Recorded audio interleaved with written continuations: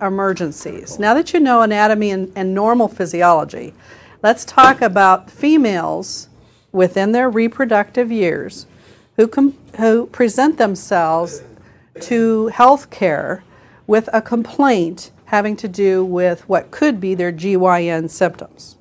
Okay?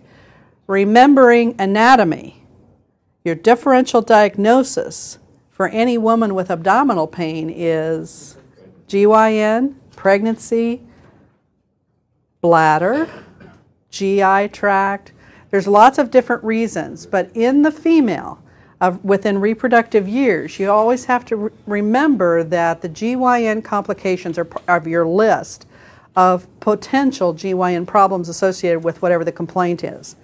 So you have to keep that in mind. And as such, what we're going to first talk about is gaining the history of the woman complaining of GYN complications. Now remember, most of these are not emergencies. They are people who need to be seen by physicians or mid-level practitioners, but they may not be true 911 emergencies. So when you're trying to get a history of the present illness, you use all the acronyms that EMS has been advocating for a long time, sample, OPQRST, depending upon the complaint. But you often have to think about it, and your book talks about associated symptoms and pertinent negatives with the OPQRST. The associated symptoms with GYN complications can include the lists that are on this slide. Now, this woman has abdominal pain. She's coming into the ER.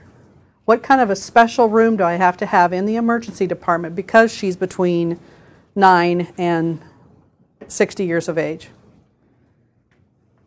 Can I put her in a room that only does eye exams? What kind of an exam is going to happen? A pelvic exam. So that's a special room in an ER or a doctor's office.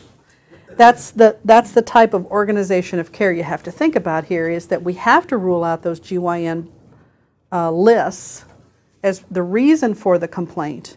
So you also have to ask, are there signs of infection, unusual discharge, fever, nausea and vomiting, signs of sepsis? Remembering that the bladder and the rectal vault are also there, you have to ask about associated GI symptoms and urinary tract infection symptoms. And then when you ask about the pain, it is OPQRST as your guideline of what to ask about.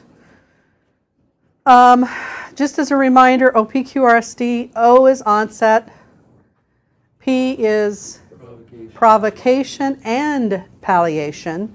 What makes it better? What makes it worse? What's Q? Quality. So you might have them describe from a list of potentials like sharp, dull, burning. What's R? Radiation. Does it go anywhere else? Don't suggest it. Oh, does this go from your belly button to your right lower quadrant? That is the power of your suggestion. They're going to go, just because you act like you want it to be so. So when asking about radiation, does this discomfort go anywhere else? Period. And then S is severity, and what do we use for that? 1 to 10 scale. 0 is no pain or discomfort. Don't forget that pain is in the minds of the beholder. And then what's T? It means time, but what does that mean in relationship to the history you're trying to get? When does it start? Actually, that's onset. Time is it steady or is it intermittent? That's what that refers to. The other things you're going to ask this person about, because she is of the childbearing years, her pre-existing history, of course, just like any other patient. But we're going to ask about her menstrual period. Now, for the guys in the room, and even girls, sometimes this is embarrassing. But remember, you have to kind of desensitize yourself here and put on your poker face and just ask the questions. If you are professional about this, you will not ever have any difficulties. It will be a normal conversation. But if you start to get shy and stutter around and maybe not even try to ask the question, you'll miss an important history information, a bunch of it, and you'll be a moron. So you don't want to do that. So be a professional and ask the questions. If you were having groin pain, as a male, I would not have any difficulty asking you about your scrotum because I know you own one, unless you've had surgery. Within that are a couple of things that you value. And if you had discharge from your urethra through your penis, I can say the word penis too. All men have them. Okay, so women have uteri, ovaries, fallopian tubes, a vagina. It's amazing, isn't it? Because if we only had one gender, life would be very boring. So, ask the question. Some of this terminology that we're going to be talking about are, again, back to the root word and prefixes and suffixes. You can understand any of this terminology if you get that. Menor is the base word here, and that has to do with the menstrual cycle. Dis is difficult or painful. So if a woman complains of abdominal pain and they have a history of dysmenorrhea, difficult, painful, or unusual menstrual cycles, that is a clue with which you can use to try to sort out the differential diagnoses on this person. Aggravation, that P and P thing, there's some things that you need to think about, and this has to do with rebound tenderness. How do you elicit rebound tenderness? What is it? How do you know that it's occurring? Palpate. How do you do that? Okay, so you're doing the 4 different quadrants of the abdomen. Now remember that the list of how that's to be done. If I say, ooh, right lower quadrant hurts, that's the last quadrant you'd examine. And then what's the order in a medical exam? You observe, you look, then listen, then feel. In the EMS setting, we don't listen for bowel sounds, but in a non-emergent setting, absolutely you'd listen to bowel sounds because that GI motility is a big clue as to what's going on with the patient. So you'd look at the belly first, then you listen to it, and then you feel it, and you feel it in the quadrants you stated. But then how would I elicit whether there was rebound tenderness? Pain when you release. Okay. Here's the gig again. Remember your face. You're gaining eye contact with the patient. You're pushing down, and then you say to the patient, does that hurt more when I release or when I push down? And they go, release? Like it's a test question. They go by your face. And you're trying to see if there's rebound tenderness, so you're always going to be trying to influence the patient unconsciously that that's actually there when it may not be. But really, the best way to get rebound is to bump the cart. Oh, I'm sorry. What should she do? Oh. Oh, I'm sorry, did that hurt? That's rebound. What's that a sign of, though? Yes, sometimes it is, but what else could it indicate? Peritonitis. The whole lining of the belly is inflamed. So if she also says, I have discharge, fever, and she's got rebound, ooh, there's an infectious process going on there.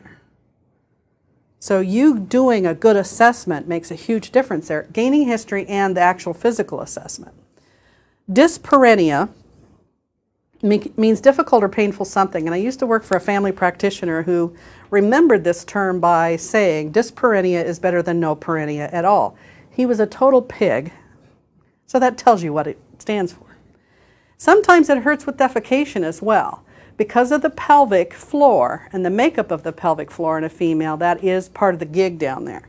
What makes it better? Remember, the rectus muscle is a very strong influence over the peritoneal lining. So sometimes keeping that relaxed by being in a curled position can help alleviate some of the discomfort. Once in a while, when I'm trying to describe on paper or to someone else the demeanor and affect of the patient when they complain of abdominal pain, I'll do the across-the-room assessment, and I'm going to describe their position. This is a 28-year-old female who complains of global abdominal pain, lying in a flat, supine position. Why does that make a difference? You'd think that she might, with a peritoneal irritation, be in more of a curled position with knees up. So that's just affirmation of my observations for others. You need to start asking about obstetric history. If any woman in childbearing years who has complaints that may include their GYN system. Gravida is a term you need to understand, and we'll talk a lot more about that in a minute. But what a gravid uterus is a pregnant uterus. So that term refers to the number of pregnancies this woman has had. From conception to the moment the products of conception are delivered through the vagina, no matter what the age. Even if it was a week and miscarried, or 9 months and delivered. That is a gravid uterus. You count each and every one. Para is the number of viable deliveries. Viable is a medical legal term that has to do with the age of the fetus. When do you suppose a fetus could live outside the womb? At what age? It's in the 20th. 24, 25, 26 weeks is usually considered viable. Now, in the old terminology, that was 7 months gestation is what they considered viable. We now do transports for 22-weekers. That's unbelievable. That's just around 6 months of pregnancy or less. Some of those babies do very, very well. Amazing. So they're about the size of my palmar surface and don't even look like a human, but we are going way past the age of what used to be called viability. But when it comes to counting para, viability is about 7 months. And if you wanted to describe that to the woman, how many times have you been pregnant and how many babies have you had? Well, if she has a gravida of 7 and a para of 4. Does that necessarily mean she's had 4 or just 4 have made it to that age? That's the problem. You got to figure that out. In a history, why is that important? Because if she's pregnant, which is a differential when there's abdominal pain, you have to think about that. You need to know how tired that uterus is. You need to know if she's at the 5th month of gestation and has had other spontaneous abortions, miscarriages, that needs to be a piece of information you know. Plus, when you're reading medical information, they're going to be spitting this language out to you. You got to know what that means. Gravida 7, para 4. What do you have to ask? Now, remember, viable. They could have been born at 7 months and be viable, but not have lived. Do you count that as a para? Yes. You need to ask what happened to the other 3 pregnancies. The math doesn't make sense. Sometimes they've had surgical abortions, sometimes they've had spontaneous abortions. So you need to figure out the math there as part of her history. Then ask about the last menstrual period. And this is a piece of information you just have to ask, period. Again, put on the poker face and ask the question. When was your last menstrual period that was pretty normal? If she spotted the month before, remember that can be because of implantation of a zygote. So you need to know that. More history questions. Now, the question can be, sometimes in the heat of the moment, could you be pregnant? God, no. Denial is huge there. So you need to phrase this question very delicately. Since Clinton was in the White House, the act of sex has been defined in finite ways. And even youth don't always call sex what we would call sexual acts. The act of fellatio, for many, many people, is not a sexual act at all. Blech. Why not? But you have to ask the question very delicately here. Have you had unprotected vaginal sex? That's pretty specific. So instead of just saying, could you be pregnant? God, no, no way could I be pregnant of the 45-year-old who's got abdominal pain. Instead, you have to ask, have you had unprotected vaginal sex in the last couple of months? There's a couple of things there. Unprotected vaginal sex sets her up for sexually transmitted diseases and infections. But it also sets her up for the act of conception. So there's a couple of follow-up things that are going to need to occur just by simply asking that question. But you have to be specific sometimes. Now, the other part of this is, where do you ask that question? One-on-one, no bystanders. No mothers, fathers, boyfriends, sisters, brothers, nobody. They may have a devoted loved one right next to them, and that wasn't the one they had intercourse with. So be very careful here. This is a very private conversation. You have to know it, but it's a very private conversation. And there are always times when we have one-on-ones with patients, many times in the back of an ambulance. In the ER, where do you suppose I have private conversations with my patients?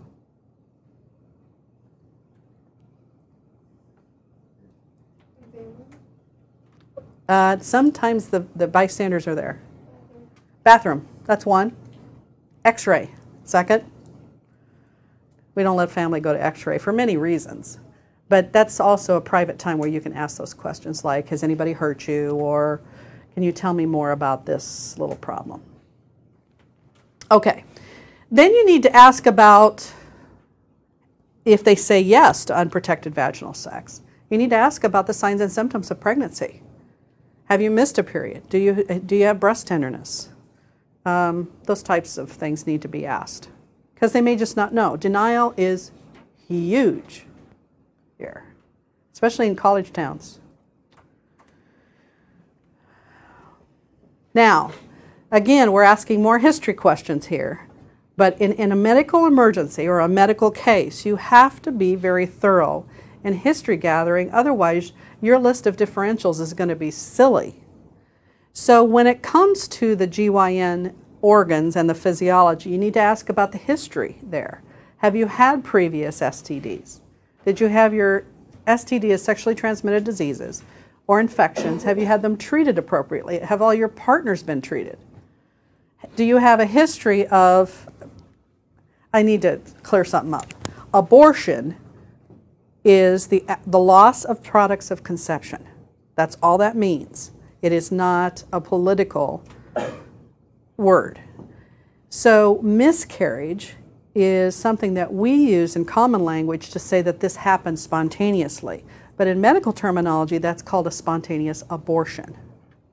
So understand that when I say if abortion occurs, that doesn't mean she's had an abortion. It means that she has had a miscarriage. You need to ask about previous ectopic pregnancies because that can be repeated. If there's blood loss, what color is it? How much is it? And when you're asking about how much, we're talking about pads, sanitary pads. I asked that one time of a lady and she said, pads? Let's talk towels. I've gone through 2 towels in the last half hour. Pretty vigorous bleeding?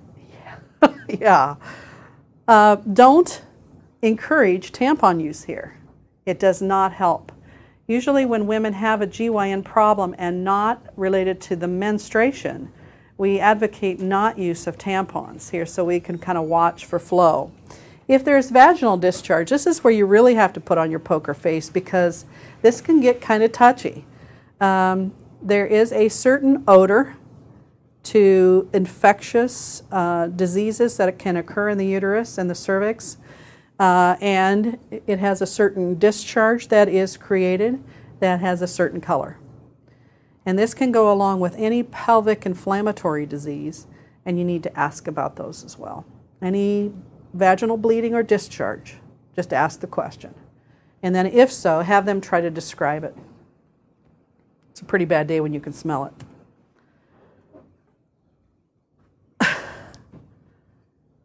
Ask about use of contraceptives. Now again, this is a non-emergent situation. you're working in a doctor's office or an emergency department and it's not an emergency, you're gaining history. And these are the questions we need to ask. There's all kinds of birth control out there. And some people have a huge misunderstanding of what it does to the human body or whether it even provides the birth control they think it will. Withdrawal hasn't worked for a long time. The rhythm method is why I have 6 brothers. I mean, there's all kinds of silliness out there that are natural, but are, you know, you can kind of predict ovulation to a certain extent if you know some signs and symptoms, but it's way too random to be predictable. Birth control pills are a medication. What does the human body do, understanding pharmacology as you do, if you're on a certain medication for a long period of time? It develops tolerance. So pretty soon, because your body has changed or you've developed tolerance, the birth control pill is not the right dosage anymore. The most common reason why we find this out is that a woman will come in with an ovarian cyst. That means she's ovulating. That shouldn't happen, right? So that means the birth control pill is not working. It is not 100%, not 100%. Spermicides are way low on the spectrum of what works, but if you combine it with a diaphragm that fits properly, that's pretty good. But that means planning, and most events like this are usually influenced by alcohol. Yeah, get drunk, get stupid. So if you are an organized person, this is a nice combination for birth control. And then the woman doesn't have to cause complications with her body, because what huge complication can occur with birth control pills? Development of clots, right? Especially in bigger women who smoke and are sedentary. All those factors together, and boy, that's a setup for clot, stroke, all kinds of things. IUDs, there's maybe 1 or 2 still on the market, usually placed after the woman has had a baby. It's pretty good, pretty reliable. It just kind of irritates the lining of the uterus all the time. Conception can take place, but hopefully will not implant, although a baby born carrying the IUD out with him is always good. Condoms, a latex product that when wet loses its barrier protection. Think about that. A latex product, just like any latex product, that when wet loses its barrier protection. So how does one use a condom? Hopefully quickly. A very common tragedy in the ER on Saturday mornings and Sunday mornings is the woman who comes in with a condom in her vaginal cervical area somewhere lost because he stayed in too long. Now there's a problem there, and we give a lot of education, and one is that if you stay in too long, you lose the barrier protection on the latex, and the contents of the condom is spilled into where you didn't want it to go. Congratulations, you used a condom, but do it right. Rhythm method, we talked about that. It has to do with ovulation. And you have to stay away about 7 to 10 days on either side of ovulation. You can predict that with temperatures and things like that, but you have to be a very organized person to try to use the rhythm method and prevent pregnancies. A lady down the street used to sleep on the porch of the house in the summertime during ovulation. You could always tell when Charlotte was ovulating because she'd be sleeping on the porch. Tubal ligation, not 100%. Not 100%.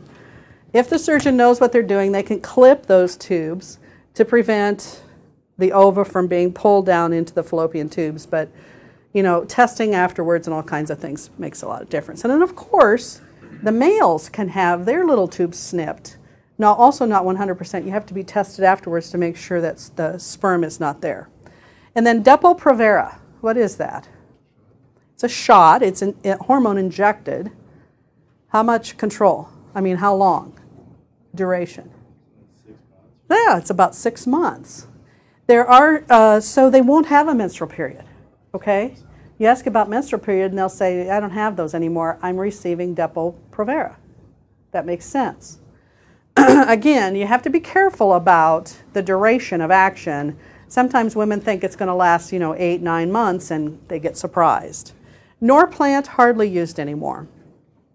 They were little devices implanted under the skin and the arm that released hormones routinely. Other history questions: has anybody hurt you? History of trauma to the GYN system.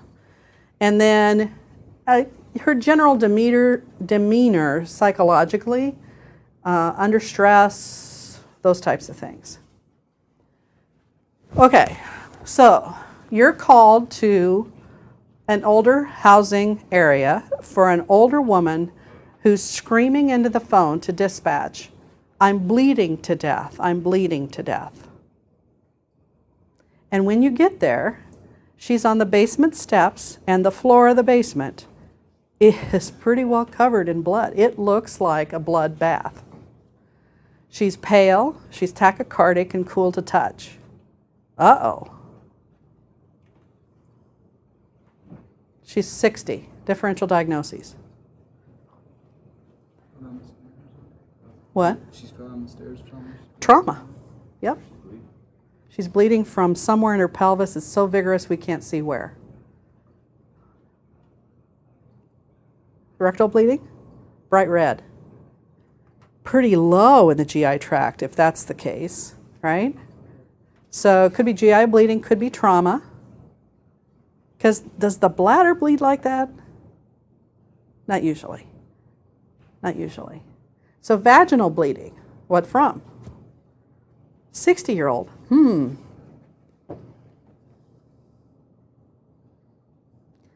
this particular case, a helicopter was called to the local hospital. I mean, this lady was very, very shocking and had lost a ton of blood.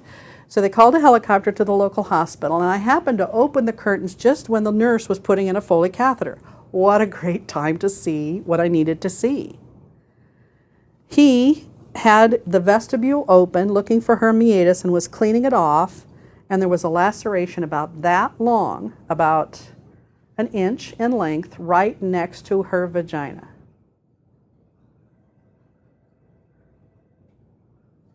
And blood was coming from it.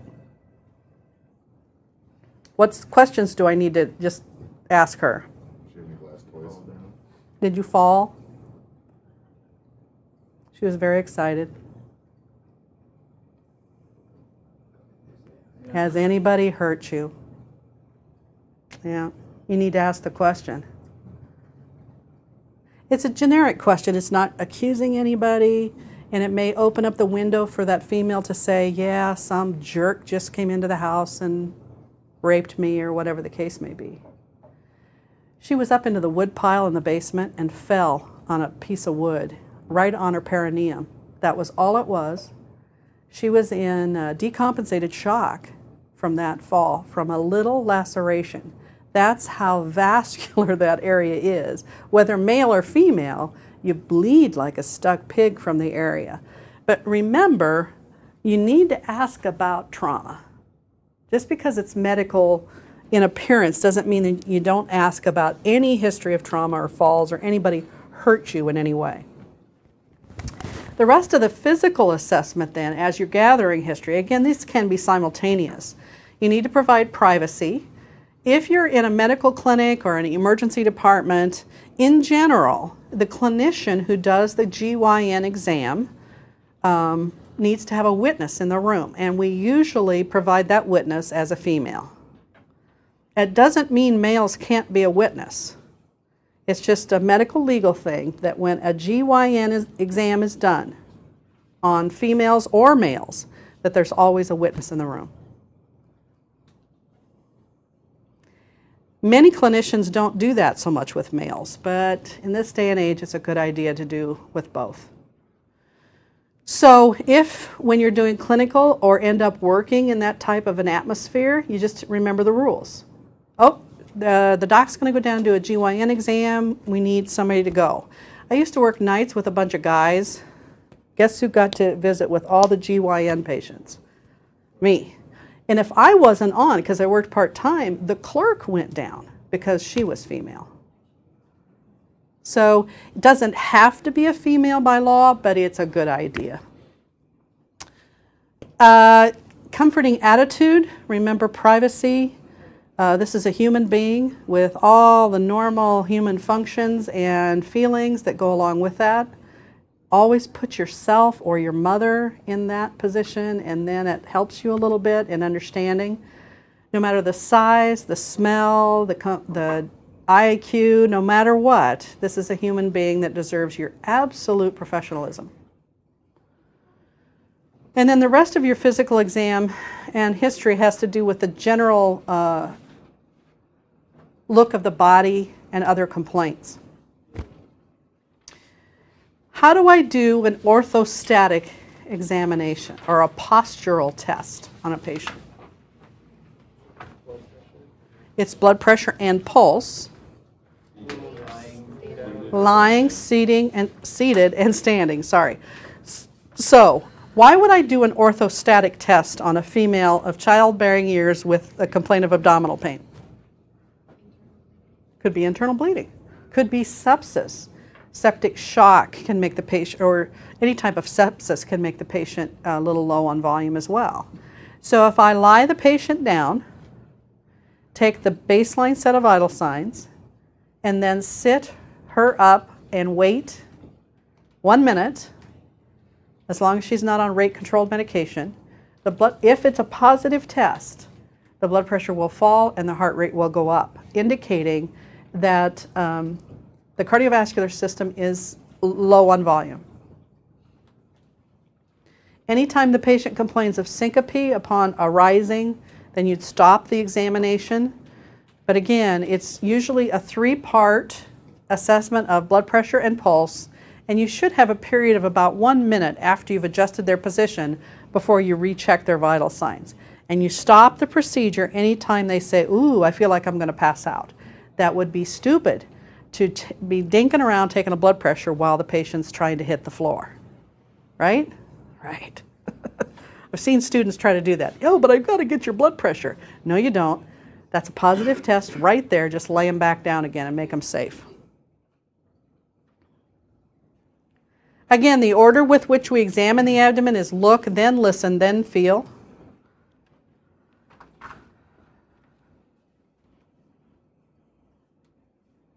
We usually do pretty cursory exams of the abdomen. Surgeons do a much more intricate examination because that's their gig. And they're pretty well trained in differential diagnoses of abdominal pain. Listening for bowel sounds does take some time. We talked about that in the physical assessment of the patient a few weeks ago, if you remember, in that it takes several minutes to examine the abdomen thoroughly in order to determine whether they do or do not have bowel sounds. Any sound is positive. General management of this GYN patient, we've done a history, we've done a physical exam. Some of the things you might want to do is start an IV if you think they're have some signs of infection. Just if they're very, very sick, the standard initial survey and management of the patient. And then IV access, if you're in the emergency department or a doctor's office, you might want to pull off some lab work at the same time. Organize the patient's care to include the fact that she's going to have a GYN exam. Those types of things are always thought about. If she's sick, she needs to be in a critical care area just like any other very sick patient, and monitors and IV and oxygen.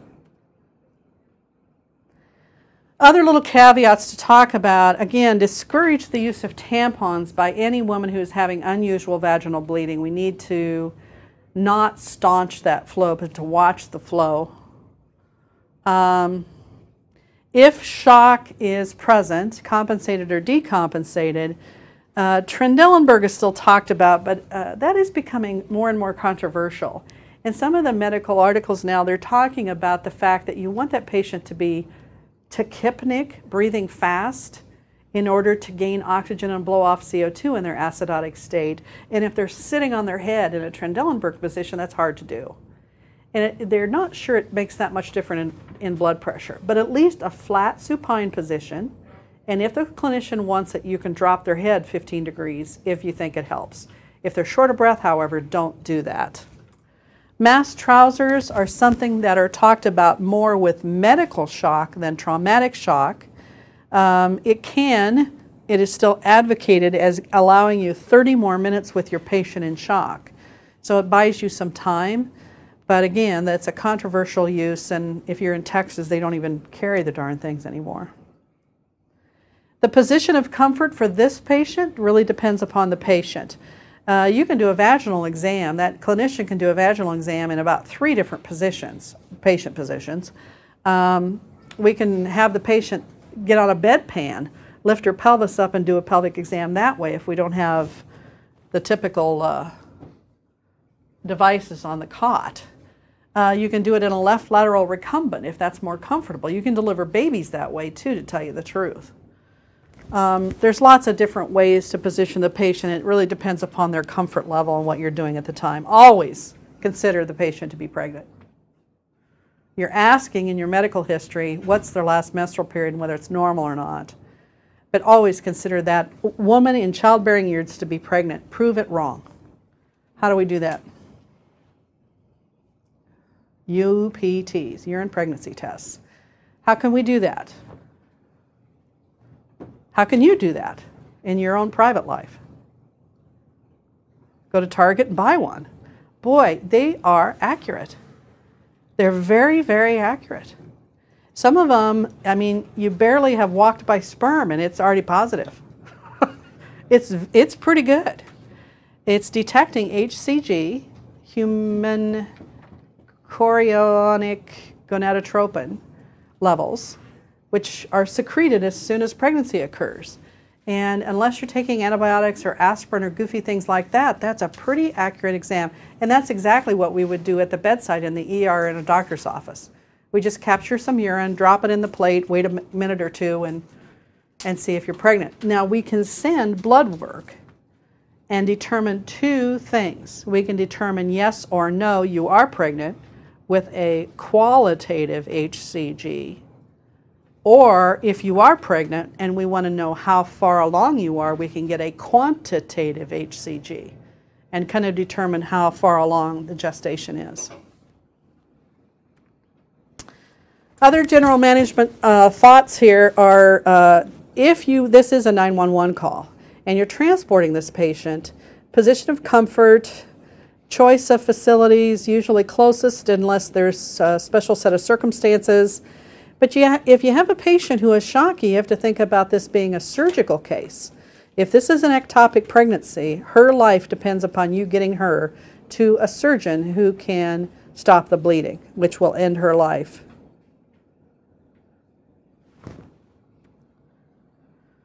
Okay, let's talk about some specific gynecologic emergencies here so that you can get a list of differentials kind of firm in your head as to what else could be going on with the patient. Not only do you have to rule out urinary, you have to rule out GI as a reason for the gynecologic complaints, but we'll talk about it as we get into the specific pathophys to help you understand the signs and symptoms, how they're different, or sometimes how they're the same. Let's first talk about that female with the complaint of abdominal pain. There are some terms that you might want to start to understand. Dysmenorrhea I've talked about before. Mittelschmerz is the pain associated, it's kind of an ache, associated with ovulation. It usually is a lower quadrant discomfort associated with ovulation. And if my right ovary, its turn is to ovulate this month, what's your differential? Right lower quadrant pain. Appendicitis. Ah. So that's why it's important to ask her last menstrual period. If you're about halfway, and this is very common in young women who are just getting to know their bodies, who usually Mittelschmerz goes away after you have a kid. I mean, you don't even feel it anymore when you ovulate.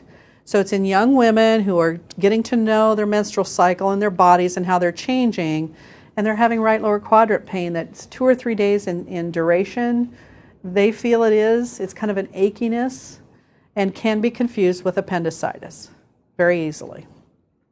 And endometriosis we're going to talk about, but this is a condition of, that suffix means, osis, means a condition of the endometrium. So this slide is actually showing a couple of different problems, but what happens in endometriosis, or a condition of the endometrium, is that the endometrial lining gets irritated as hell. It's usually in women who have not had childbirth. And what happens is that it becomes so bad that the uterus itself erodes and creates little pinpoint holes in the uterus. It can get that bad. This means that when menstruation occurs, they can actually seep fluid into the free peritoneal cavity. Tell me the pathophysiology now. Blood is only supposed to be within vessels, right? What happens when it occurs outside of the vessel? What does the body consider that to be? Foreign. Immune system attacks it. So this person will have signs of infection and can be septic in nature when it gets carried away. But what other signs and symptoms will they have because they're having bleeding outside a normal area? Pain, nausea, vomiting. Some women with endometriosis are very, very sick when it actually gets inflamed, and then it becomes endometriitis. This is very common in this day and age now because many women are deferring pregnancy. Usually obstetricians tell women who have endometriosis, why don't you get pregnant? And that may cure your disease. They don't know why yet, but it does. This can infect all areas of the body that have endometrial lining. So that occurs clear up inside the tubes, and because of the positioning, it affects the bladder, the GI tract, everything. So women who tell you in their medical history, I have endometriosis, you understand that every 28 days they have severe cramping, sometimes very difficult bleeding. They may even, if it becomes endometriitis, get kind of septic looking every month. Every month they have pretty bad problems. When it becomes infected, that's a whole nother matter. Again, they'll look septic. So this is the patient who looks a little toxic. Have you ever had an influenza A or B where you just look like death warmed over? That is a toxic look. When I say somebody looks toxic, they look sicker than hell. That pale gray look and sallow and very dehydrated, and their hair hurts. You know that look. That's a toxic look. Those from the doorway, again, when you look at somebody like that, you go, oh, sick, sick. In endometriitis, of course, they're going to have lower abdominal pain. They may have purulent vaginal secretions. What does purulent mean? Ever had a boil or an abscess? It's that pus that comes out of there. Yeah. Purulent. That infectious, icky stuff. If they're septic, this is considered a pelvic inflammatory disease. This is a whole category of infections that can occur in women of even outside childbearing years, but generally in childbearing years, that is part and parcel there, but can create terrible sepsis and is a very common cause of sterility in women in this day and age. And it can be caused by lots of different things. Almost all of them sexually transmitted, almost all of them.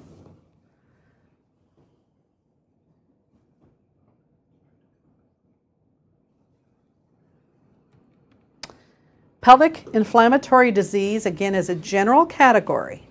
This is that woman who presents herself to the office, the ER, or even the ambulance, who may be pretty septic, high fever, chills, toxic looking, who says how this started was this terrible abdominal aching. And then she started to spike a fever. And they walk around on their tiptoes. Why? Because when they walk on their heels, it causes rebound tenderness. They have signs of peritoneal irritation. You can usually tell the folks who have rebound appendicitis and things like that because they're kind of walking gingerly. They don't want to heel pound. And if you ask them to, they'll refuse to do it because it hurts. This sepsis can go as far as the liver. It can get into the bloodstream and cause her death. This is kind of in general what toxic shock syndrome was all about back in the 70s or 80s. When tampons got bigger and started creating scratches inside the vagina, which allowed bacteria to enter the GYN system, that woman became septic, went into septic shock, and many of them died just simply because the industry started creating tampons that were so huge and absorbent that they were putting them in a dry vagina and created scratches. Center for Disease Control figured that out. So these people can really be sick, really, really sick.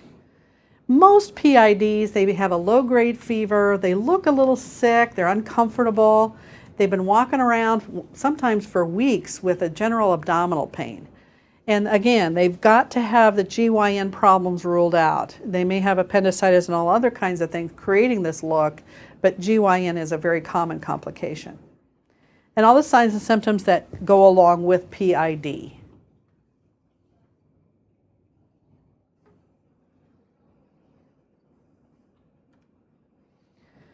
Ovarian cyst, another gynecologic abnormality that can occur and is very, very common. Remember how when ovulation is about to occur, a mature ova rises to the surface of the ovary and creates a little blister. Well, what if that doesn't rupture correctly? Doesn't release the ova. Maybe the blister continues to form. Or a blood vessel gets involved and a blood-filled cyst is a sac of fluid. Another one starts to form. And then the ovary becomes distended and irritated. Ovarian cyst. Very common in women of childbearing years. Then when it ruptures, that's a pretty big cyst to rupture. It causes pain and sometimes can cause a release of some blood in the peritoneal cavity if it's blood-filled. They rarely have enough bleeding to cause a problem, but it's enough to cause irritation. Now, think about where the ovaries are at. The broad ligaments hold them up freely, almost into the retroperitoneal space. They're pretty back far. It's not anteflexed with the uterus, it's sitting behind the uterus. So, what's that feel like? Where's she going to complain of pain? Sometimes back, lower quadrant. They sit gingerly. Why? Perineal floor gets pushed up, ovaries get pushed up, and if they're irritated, that hurts. So sometimes they'll sit on a cheek and then scoot over into a chair position. It's amazing to watch them. You'll see that postpartum too, when they're avoiding that perineal area. The other thing is, if the ovaries sit right next to the bladder. What happens when you start to pee? What does the bladder do? It actually rises up. That's what allows drainage. So that muscle of the bladder, actually just as you're about to release your Kegel muscle and let it flow, the bladder rises a little bit. So bumps up against the ovaries. So the problem with ovarian type of pain is the fact that it can be so confused with urinary tract infections. She'll say, it hurts when I start to pee in my lower quadrant and back. Urinary tract infection, right? Well, we're going to get a urine sample and try to figure it out. But it's just one of those differentials we've got to figure out as we're trying to sort out what the different things could be. But just remember that your bladder actually rises a little bit and then starts to settle down into the pelvis as you pee. So it is usually a sudden onset of moderate to severe sharpish pain that becomes an ache, affected on one side. It is visceral in nature, so it's hard for them to pinpoint exactly where it is.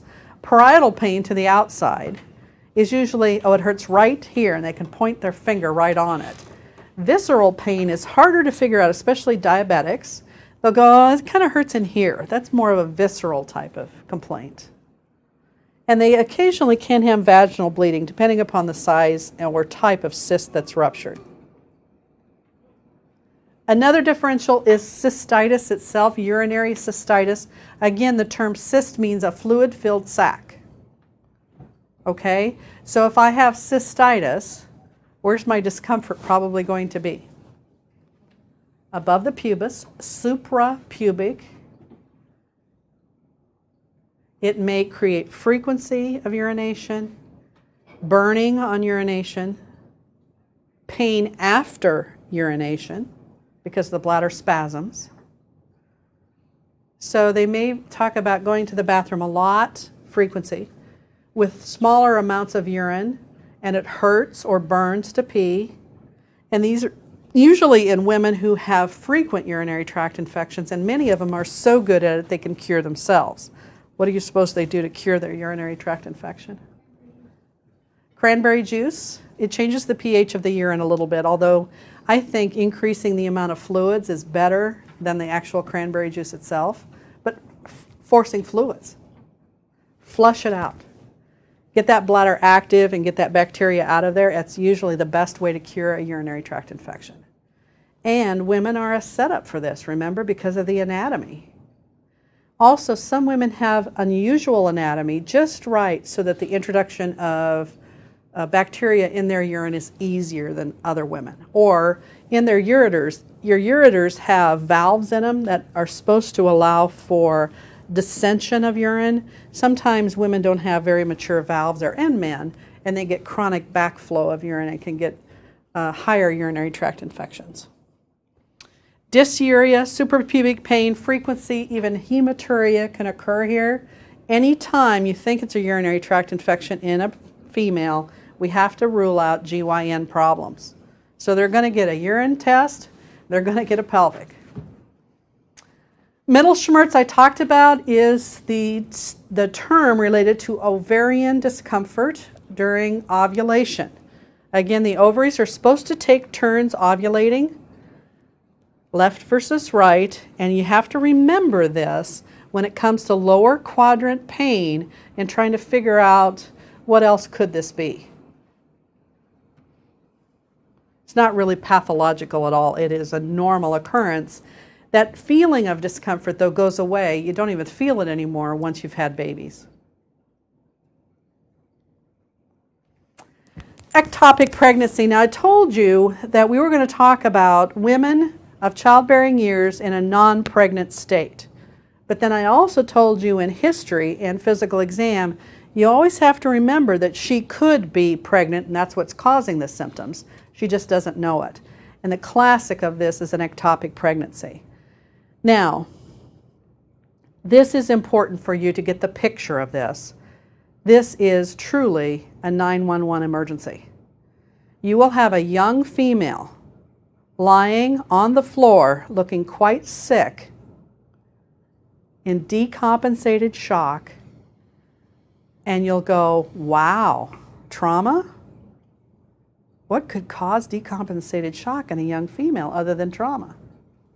Ectopic pregnancy should be right up there on your list. Always consider it and kind of go, ooh, last menstrual period? Have you had unprotected vaginal sex? Quickly ask the questions as you're loading her onto the cart and taking her to a surgeon. This is like a trauma patient who is in hemorrhagic shock. This patient is in hemorrhagic shock.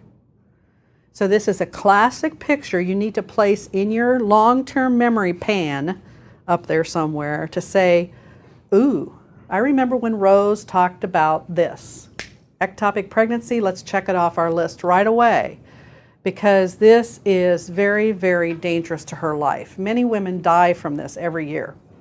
Okay, so we talked about normal anatomy and physiology of pregnancy.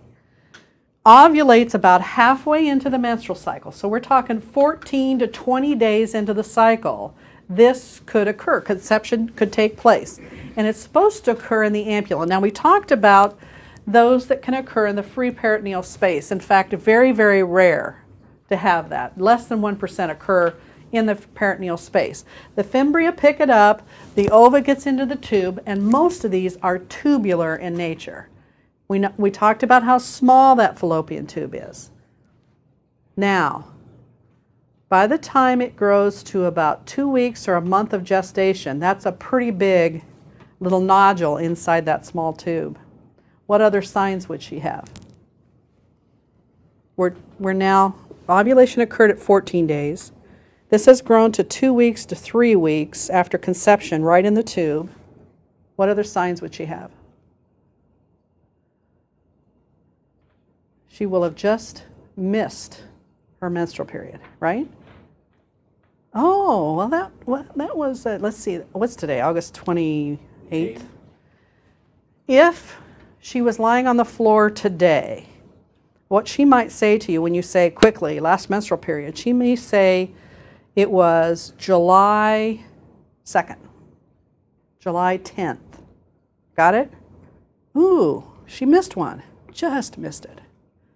Could you be pregnant? You see how stupid that question could be now? And they'll go, oh, God, no. You need to ask it in a hurry. She's sick. Have you had unprotected vaginal sex in the last couple of months? Well, yeah. Bingo. Exquisite abdominal pain, signs of shock, just missed a period, or could be pregnant, ectopic pregnancy. She needs a surgeon. She needs it in a hurry.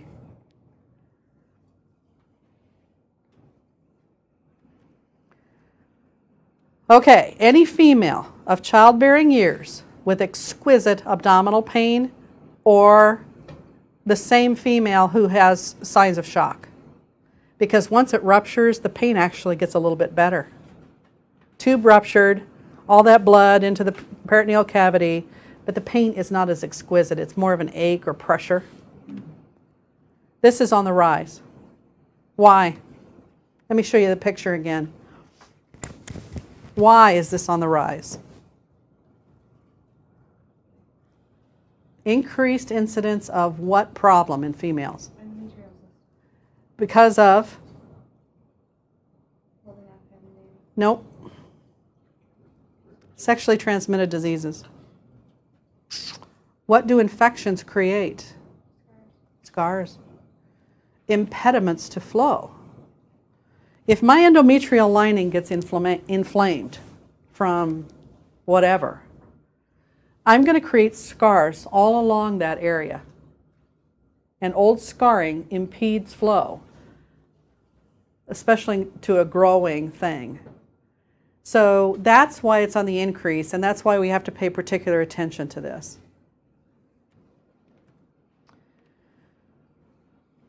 Sometimes use of an IUD can create it. Tubal ligations can actually create this. It didn't get completely snipped or obstructed, partially obstructed.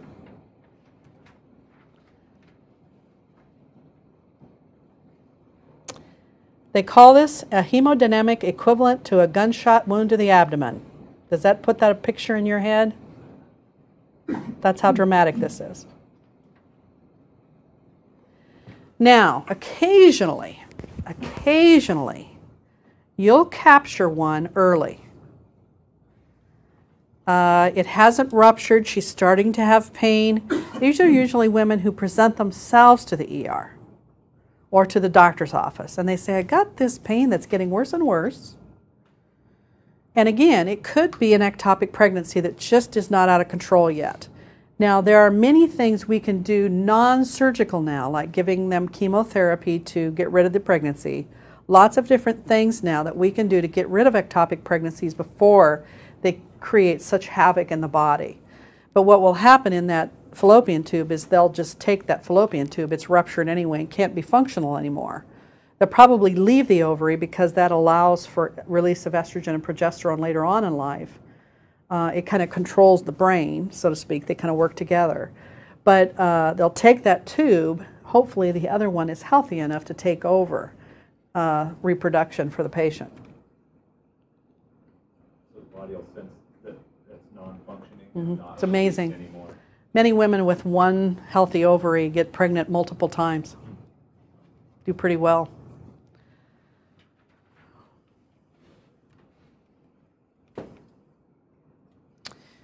Vaginal bleeding as a complaint. We've switched from abdominal pain as the chief complaint to vaginal bleeding. Why are you here today, ma'am? I'm having vaginal bleeding. History needs to start, patient assessment, including in the abdominal assessment. It can be simple menstruation. If it's in a young person, maybe it's just irregular for a few years until their uterus gets its act together. If it's an unknown pregnancy, it could be ectopic. It could be that the products of conception are screwed up, implantation was wrong, and placenta failed, and it's a spontaneous abortion from placenta previa or placenta abruption. Abortion is the most common reason for vaginal bleeding once HCG is released. So you have to ask about last menstrual period and if any unprotected vaginal sex. Many women cannot support the products of conception once it's implanted because they don't secrete enough estrogen or progesterone to support the pregnancy. That's a very common reason why there could be a spontaneous abortion. Some of these women bleed, gushes, a week late on their menstrual period, and it's actually a spontaneous abortion. So our job is to try to save whatever's being released. Don't just have her throw that stuff away. With vigorous bleeding comes clots. You'd be surprised sometimes what's in a clot. Many times a huge clot will actually have the products of conception right in it. So don't throw that stuff away unless you can't go, grabbing those in the toilet. I've seen people try to catch clots in toilets. Good luck with that. That is an exercise of futility, I believe. That would be the best term of that. It's like trying to catch an eel. Yeah, that too. Other causes for vaginal bleeding, as I alluded to earlier, could be trauma, could be an infection, it could be the onset of labor. That starts with spotting of bleeding. Don't forget to do orthostatic exams. See how low that is. And then let's talk a little bit about trauma and pregnancy. I talked to you when we talked about child-independent adult abuse. We talked a little bit about domestic violence and how it's at its height during the woman's pregnancy. So I need to touch upon this subject again because this may be a 911 call for you, or somebody who presents to the ER or the doctor's office or whatever who has trauma and are pregnant. Now there are normal reasons for her to be at higher risk for trauma, especially in the third trimester, because her center of gravity is all screwed up. They do fall a lot, but you have to rule out that question of has anybody hurt you in a private setting. There's 3 causes. Motor vehicle is number 1, but domestic violence is number 2.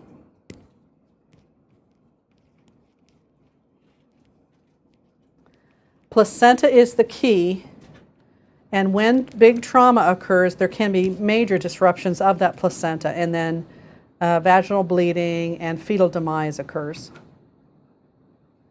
What they ask you to do whenever you have a pregnant female is to use the acronym FETAL to help you with your assessment.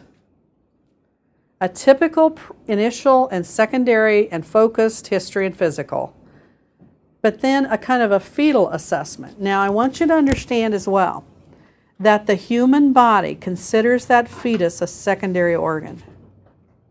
So when shunting occurs in shock, blood is shunted away from the uterus and fetus quickly. So even in compensated shock, blood is diverted away from that uterus, and fetal distress starts to occur quite quickly in shock in this woman. So ask the questions having to do with the acronym FETAL when it comes to trauma.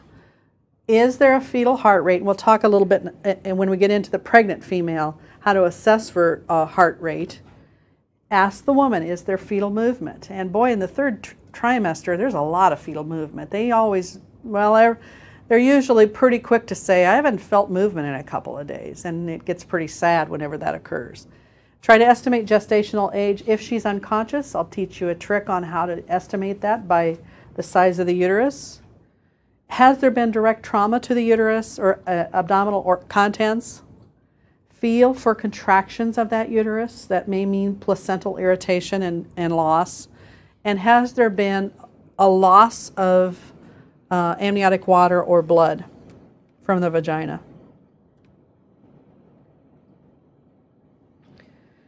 Straddle injuries are rare. Not a lot of people walk fences. They do ride bikes.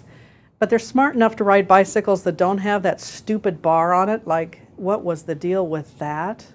The bar that separated boys' bicycles from females? It was somebody's stupid attempt to say it needs to be a gender thing, and then, of course, it's job security for traumatologists. Straddle injuries that hit right on the vagina are very rare. What usually hits first? Inside of the legs, actually. Very rare do you have a straddle injury where you sit right on your pelvis. It can occur, but usually you bump the inside of your leg on the way down. So when we look for trauma like that are, oh, I fell, you got to look for that. We had an old lady, oh man, who was walking across her living room. The dog was backing up and tripped over a little footstool, one of those old metal footstools, and put it up on its back. She fell on it. It pierced her vagina and went up into her bladder. And to tell you the truth, there were no markings on her inner thighs. It was a dead direct hit. Oh, baby. Talk about impaled objects. People can do the weirdest things.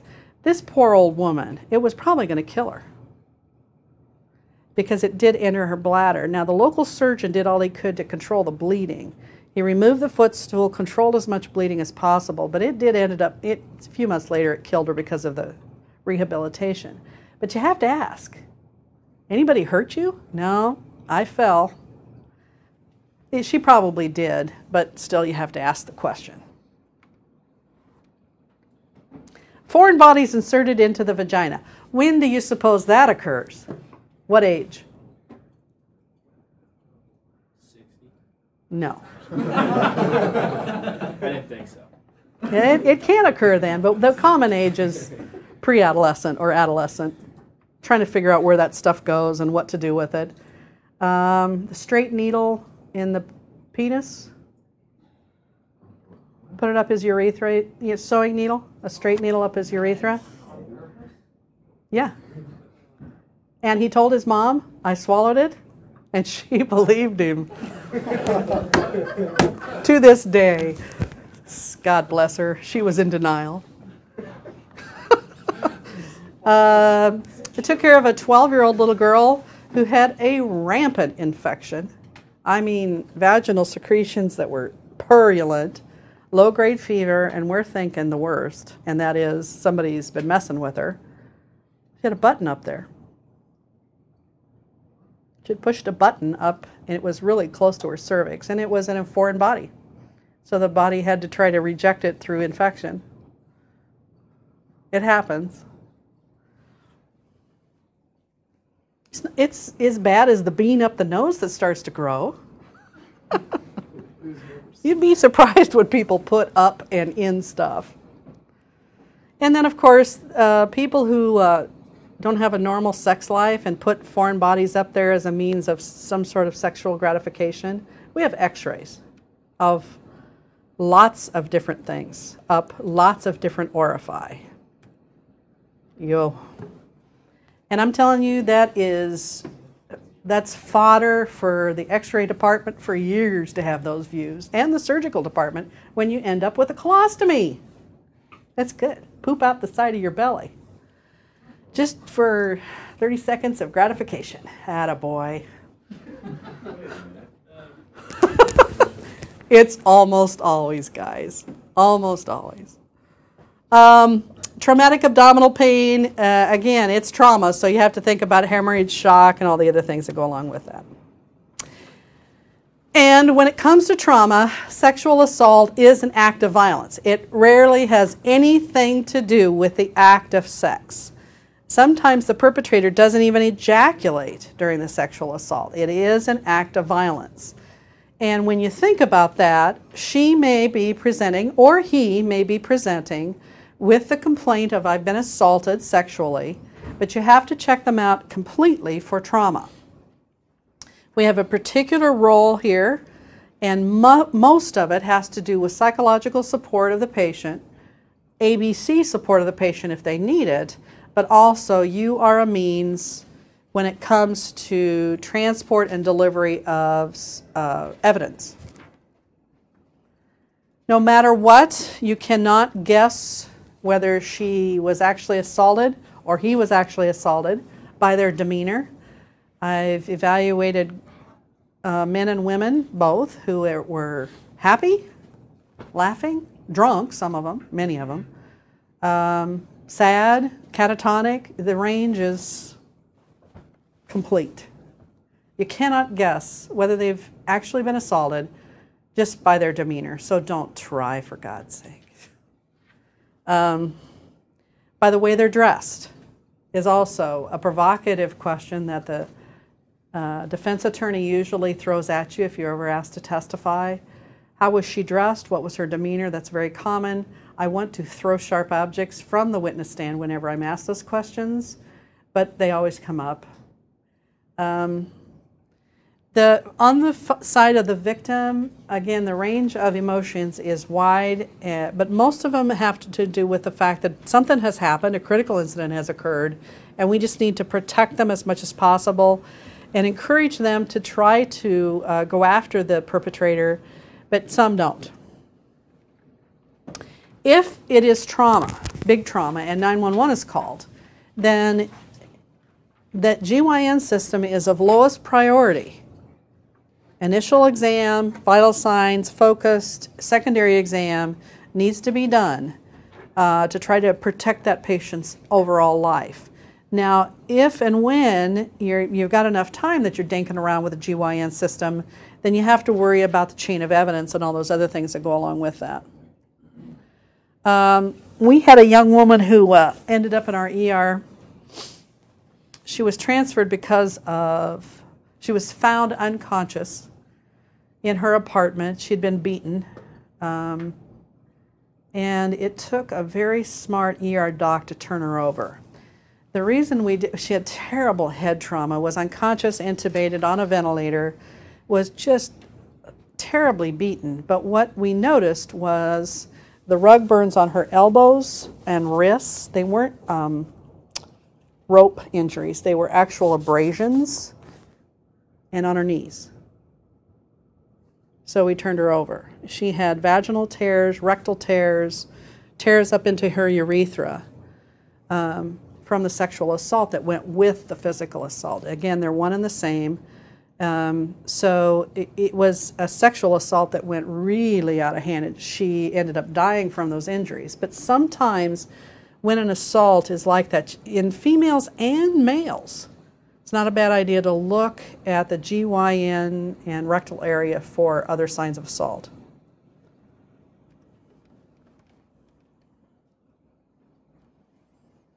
So she or he, the victim, is a crime scene in and of itself. We try to tell them, if possible, don't shower. Or if you can even help it, try not to pee. Because when you are peeing, you shed some evidence out with the urine because of the anatomy of the area. Everything should go into paper bags, or there are some new evidence bags that are kind of plastic in nature. But the plastic with human secretions and excretions are distorted in plastic. So paper bags are better unless you have special evidence bags. The chain of evidence goes from the examination room right to the police officer and is documented as such. Every time that changes hands, it must be documented. This takes special training to do this correctly. And if in every state now, I think there are SANE nurses, S-A-N-E. Try not to take that too literal. Most of us are insane. SANE nurses, sexual assault nurse examiners. And they're especially trained by OBGYN to do sexual assault examinations on males and females.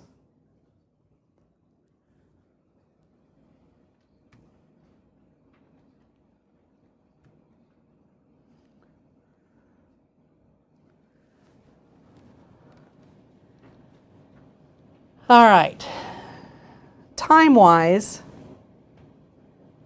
I think we can get through the act of conception here.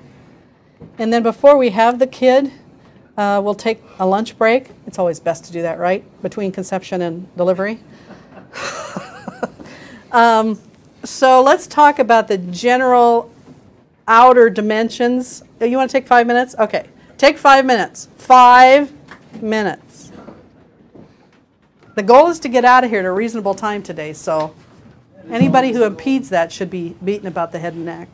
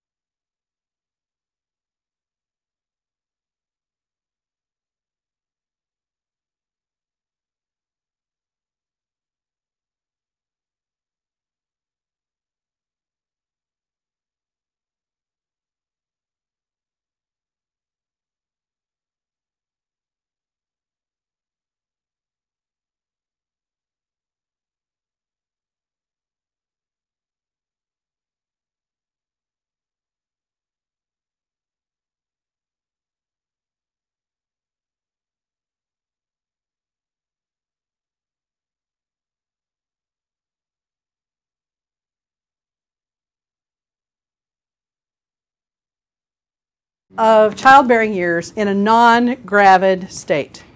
So now we need to start talking about OBGYN emergencies related to the woman who has a gravid uterus. We're going to talk about conception first, how that occurs. We've already alluded to a little bit. How to assess the OB patient, what questions you need to ask. Stages of labor, which should be a review for you because in your EMTB training, you had that down, right? You know what the 3 stages are. Normal and abnormal deliveries, complications, and then pre-delivery emergencies.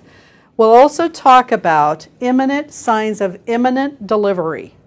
The National Registry loves, in all of its versions, to ask questions related to a scenario where you have signs of an imminent delivery, and they're going to say to you, what are you going to do? And 2 of the questions, or 2 of the answers are pretty predictable. One is stay and deliver. The second is transport. You have to make a decision. So we'll emphasize that in your heads. And if you're going to stay and play, delivery of the newborn, how to cut the cord, delivery of the placenta, and then the management of the mother postpartum.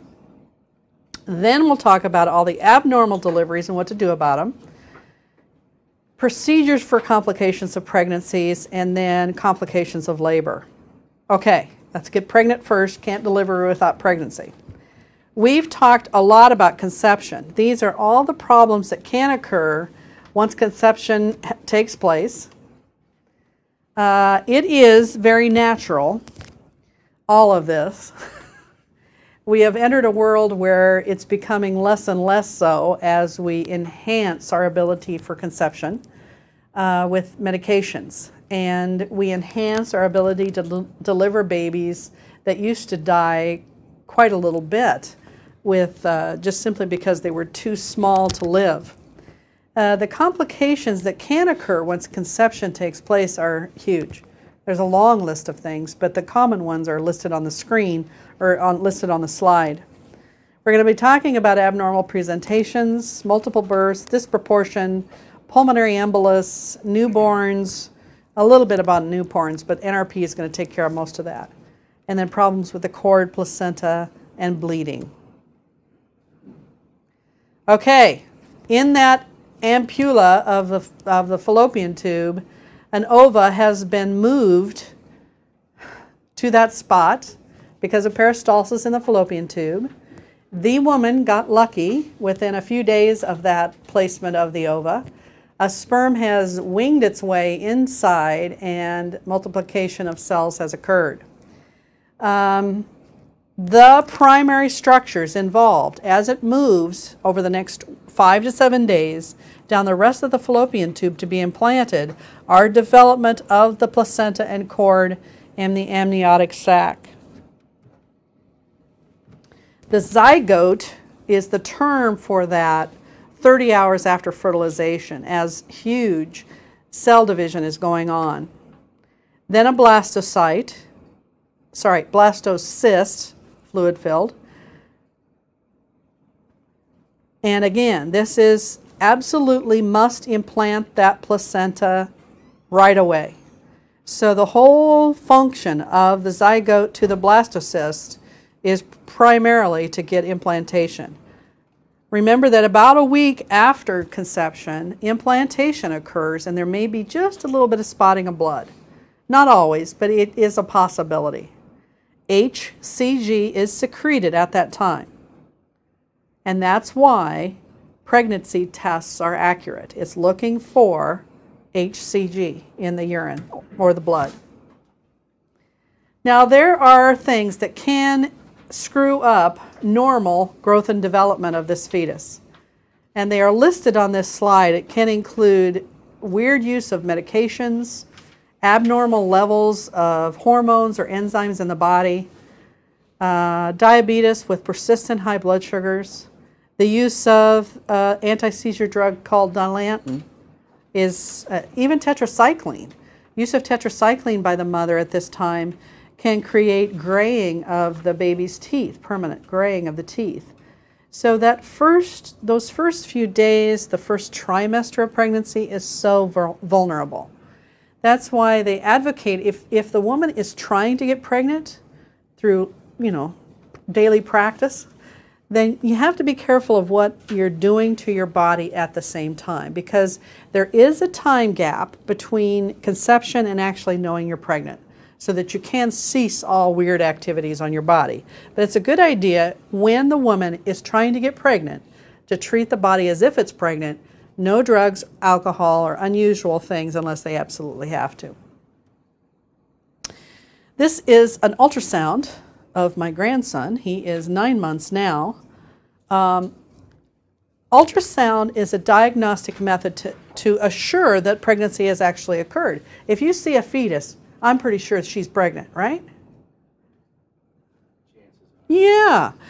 Otherwise, some of the signs and symptoms of pregnancy are not that reliable. Lab tests can be screwed up, but an ultrasound is a pretty good definitive way of finding a kid. In that first few days, implantation is key into that rich endometrial lining of the uterus. Once that occurs, there is an attachment. It's like an octopus tentacle up into the endometrial lining. This is the key for the next 9 months. Without that placement and attachment, this is going, no matter what, this is going to have a spontaneous abortion at some time, unless that is done right. So, this is like a cross-section of the placenta. Picture that as that suction cup of an octopus tentacle that has just pushed itself into the endometrial lining, high up in the uterus. Again, that's a pretty important thing to do, is implant high. Off of that, there is a rich development of vessels that allows the mother's blood, atrial away from, and then to the fetus, turned around, through one umbilical vein and 2 umbilical arteries.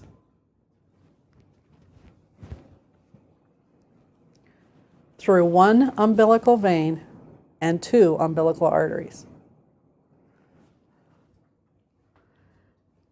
Think about normal movement of blood through the mother's body, and then normal movement of blood in the fetus's body. Things are a little bit turned around because oxygenated blood from the mom goes to that baby's heart, and their lungs do not function.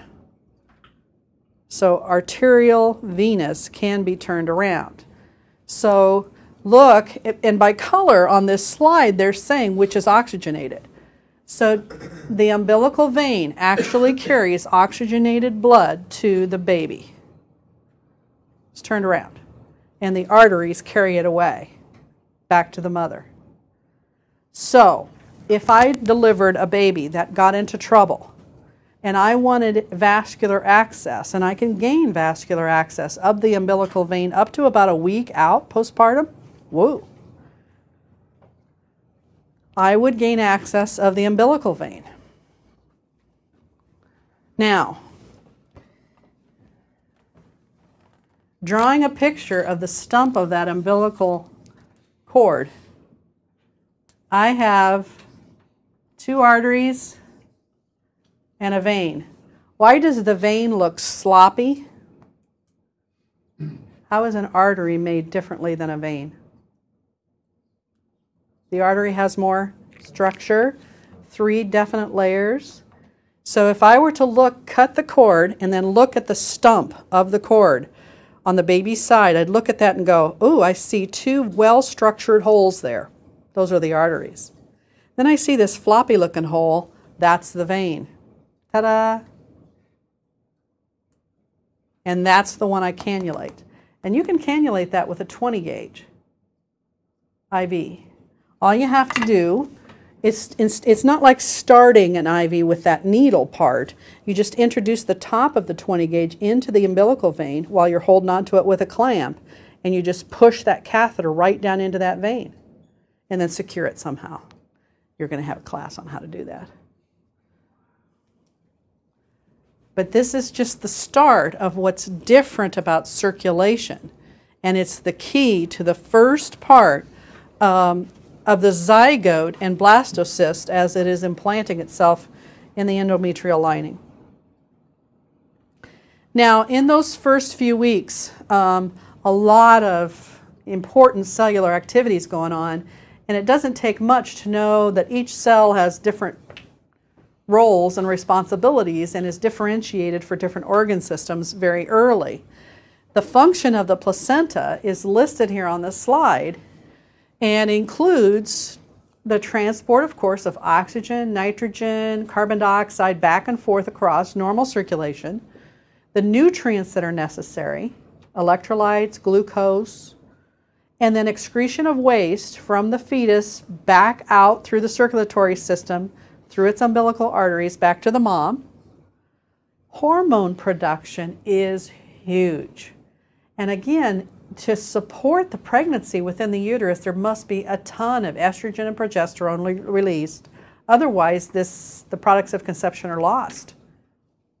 So it's so huge that when these babies are born, sometimes they have a little bit of secondary sex characteristics. Little boys have huge scrotum, and the men are always so proud of that.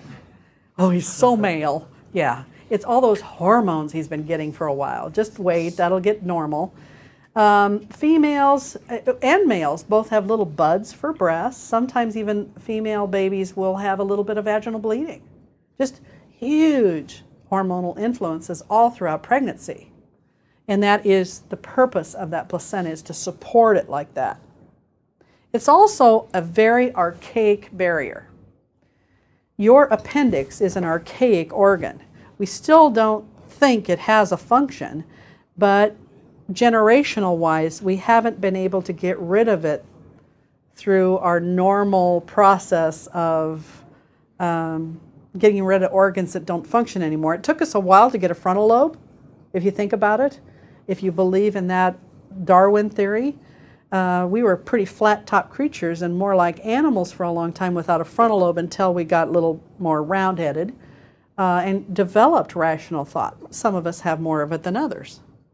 So it takes a while and many, many thousands of years to get rid of stupid organs. And the placenta as a barrier is very, very old-fashioned.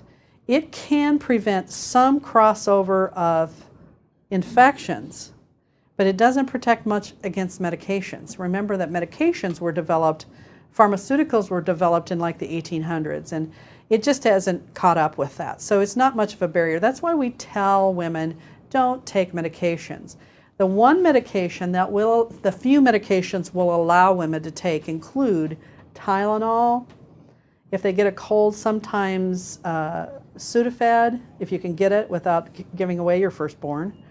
We're very careful about what medications can be taken in that first trimester.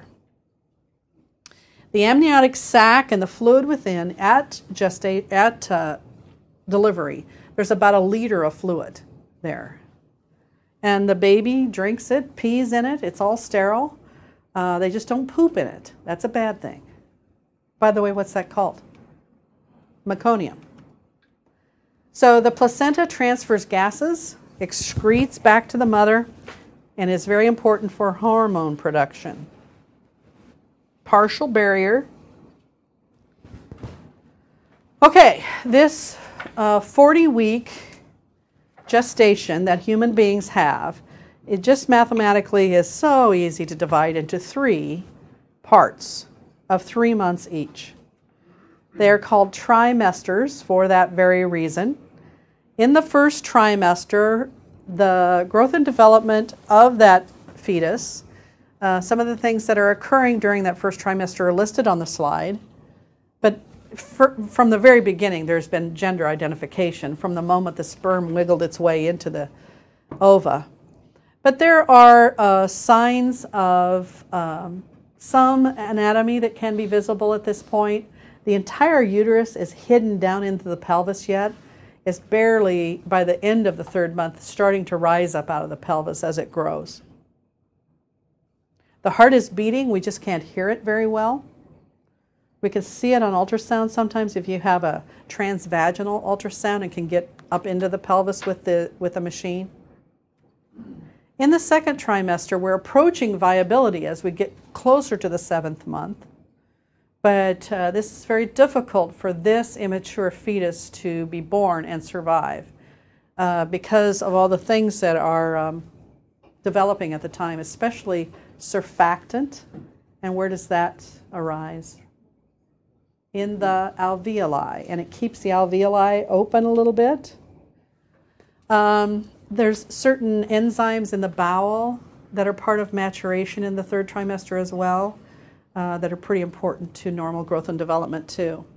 So the baby is now not only drinking the amniotic fluid, also peeing into it because the kidneys are functioning just fine. The heartbeat is present and can be heard with special ultrasound, or if it's a very thin female, sometimes with a good stethoscope. Kicking and movement between the 4th and 5th month, depending on if this is her 1st or 2nd baby. Very, very small though. Very, very small, less than a pound. In the 3rd trimester, this is where this little guy gains weight. They really rapidly gain weight, and the uterus is very palpable above the umbilicus and above. They usually figure out the umbilicus at the mom's belly button at about 5 months, but it's starting to really grow up into the epigastric region at the 3rd trimester.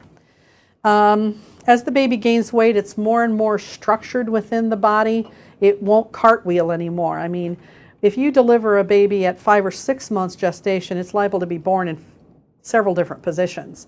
But once they reach a pretty good weight, usually it's a cephalic presentation where the head comes down first. If at the viability stage, 7th month, it's going to be a very small infant. Maybe less than a pound, maybe 1 or 2 pounds for weight, with very immature lungs, no ability to generate heat whatsoever, can die simply from cold stress. Very, very vulnerable to the environment. But if you know that and support those, you can allow for life. We talked a little bit about the placental circulation in the big picture. But these are the changes that occur in fetal circulation. Now, I'm going to allay some of your anxiety. You don't have to know this stuff. In nursing school, we had to memorize all this CRAP. I tell you, though, it kind of comes in handy when you're trying to figure out when a baby's born that maybe has a congenital heart defect. Wow, this comes in handy understanding this fetal circulation, because we can influence some of the circulation to allow fetal circulation to continue to keep the baby alive. So let's look at 4 or 5 major things that can occur here to allow the blood to bypass the baby's lungs, because they are not part of oxygenation and CO2 elimination. It has to have a blood supply, but they don't breathe. So in order to do that, we have to bypass those lungs, and that's where most of these changes occur. The umbilical vein and artery become ligaments later on after circulation is taken over by the baby. There is a ductus venosus up here around the heart that is part of that circulation around the lungs, and the ductus arteriosus. The ductus closes sometimes as late as 2 or 3 days after birth, and that becomes ligaments as well. Now tell me, the ductus arteriosus becomes a ligamentum arteriosum. Trivia-wise, what is that? Holds the aorta up. It's the most common cause, the common site of aortic disruption in a major head-on collision, right? Because of the engineering curve of the aorta, that structure that holds that huge curve up is the ligamentum arteriosum, what used to be the ductus arteriosus when you were a fetus. And then, of course, the foramen ovale. We used to think that just was through the ventricles. That was part of that bypass that allowed blood mixing. But we now know that a foramen ovale can occur in the atria as well. That sometimes doesn't close. And we now know that some of those atrial foramen are a strong implication in the development of clots and strokes later on in life because of the problems there. So now they can send, when they do a cardiac cath on adults, they not only check out your vessels, but they're viewing that septum to make sure you don't have a congenital ovale there in your atria as well as your ventricle, and they can repair it right through that system. So if we have a baby born who doesn't have a very functioning left heart, and we want the right heart to help us out, we want to maintain fetal circulation even after they're born.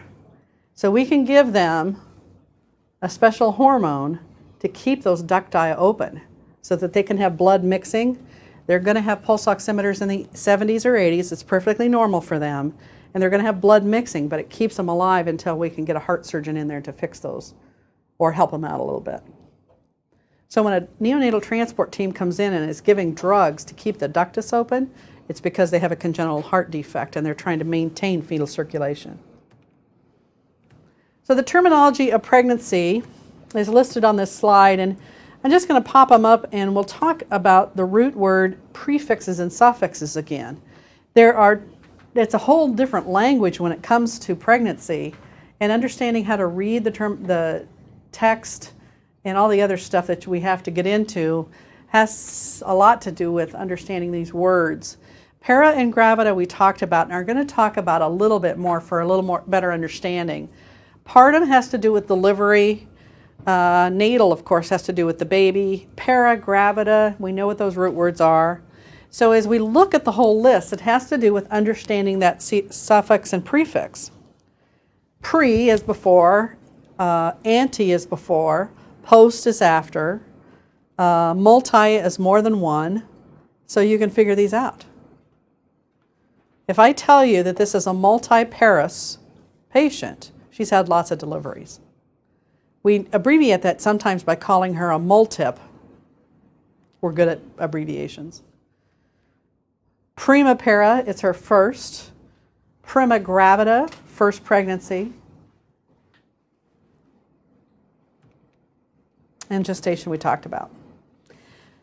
Occasionally, you'll be transferring a patient from one hospital to another, a high-risk pregnant patient, and you will see some guy who's just given 4 numbers to para. Just to further identify, remember when we talked about the Gravida 7, para 4, and we don't know what happened to the other 3? This is what the other 4 numbers are all about. So if they add 4 digits to para 1, 2, 3, and 4, they're telling you exactly what happened. And you don't have to know this, but understand that sometimes because of the gray area there, somebody will have a system in place, and this is the system.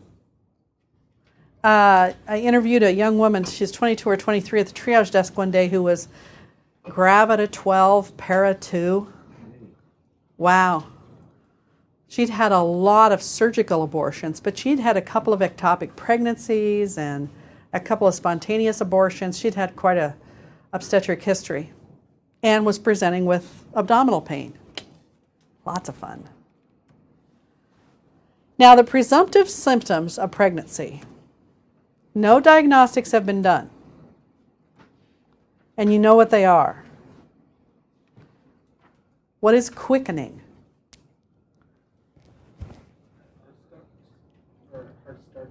No. Ooh, a quickening. Ooh. Movement, fetal movement. You know what? You know that fetal movement occurs at about the 4th or 5th month, strongly the 5th month in a prima para patient, prima gravida patient. But I tell you, if she doesn't know she's pregnant until she feels the kid kicking, woo, she's missed some symptoms along the way. Some women have very few symptoms. Some women, with the spotting that occurs with implantation, have convinced themselves that they've had a normal period, or they have such irregular and weird periods that they don't know when they missed or it's not normal. Can you see why they may go months pregnant and not know it? That and the defense mechanism of denial will take you all the way up to the 9th month and delivery. Very easy to do. It is very interesting to watch EMS and healthcare providers who have this emergent delivery of a woman who swears she's not pregnant. And you go, how can you, that's psychotic. No, it's not. It is a fairly natural reaction. Very natural. Very natural. I had a friend who had 3 kids when she was in her teens and 20s. And then about 25 years later, when her last one was like a senior in high school, her mom had died of cancer of the ovary. So when she started missing periods and had some nausea and vomiting, she thought, uh-oh, I probably have cancer. So she delayed going to see the doctor because of, you don't want to hear this answer. At 42, I think she was, pregnant. Woohoo! She really didn't get it for a long time and was in shock and disbelief for several months afterwards. And I think her husband was stuck on the couch for a while. But it happens. You misrepresent what those signs and symptoms are, especially when you're very young or much older. There may be skin changes as well. Those things that are usually not seen or of a lighter color turn darker. Areolas, linea nigra, that from the umbilicus down to the pubis becomes a dark line. It's all part of hormonal changes.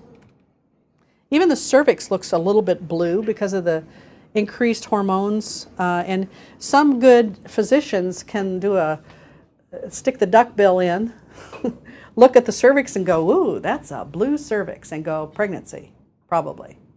And then confirm it in other ways. Other signs of pregnancy, more diagnostic in nature, is to have the positive pregnancy test. There are false positives. Taking aspirin, certain antibiotics can give you false positives and false negatives here. So it's not 100%, but it's getting better and better all the time. The Braxton Hicks contractions, those that start to occur at about 7th or 8th month gestation when the uterus is doing kind of warm-up laps, that's pretty probable signs of pregnancy. The uterus is actually rising in the pelvis, that's a pretty good sign. And you can palpate a fetus in there, probably pregnant.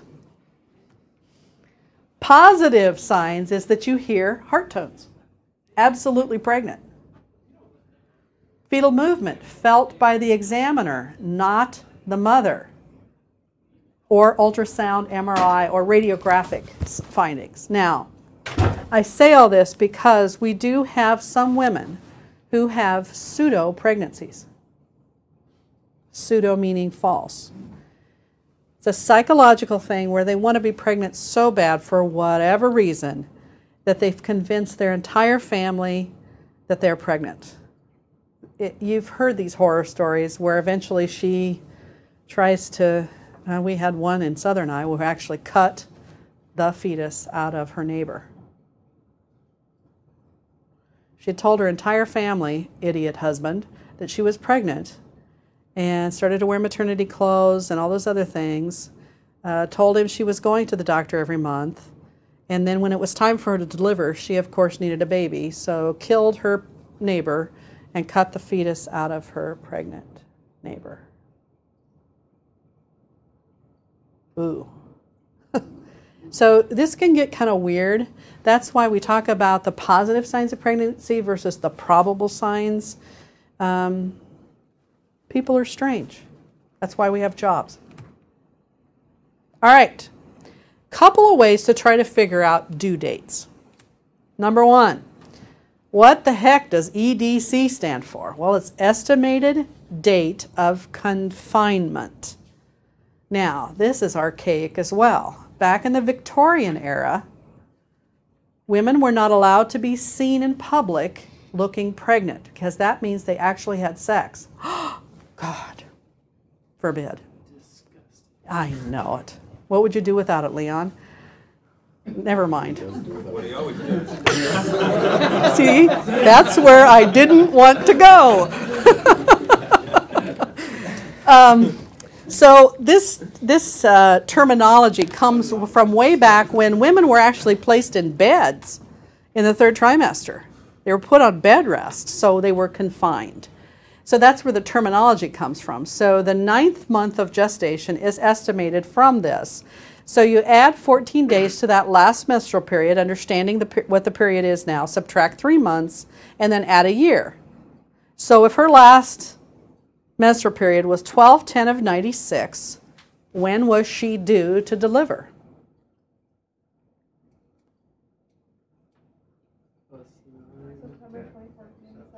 Yep, September 24th of the next year.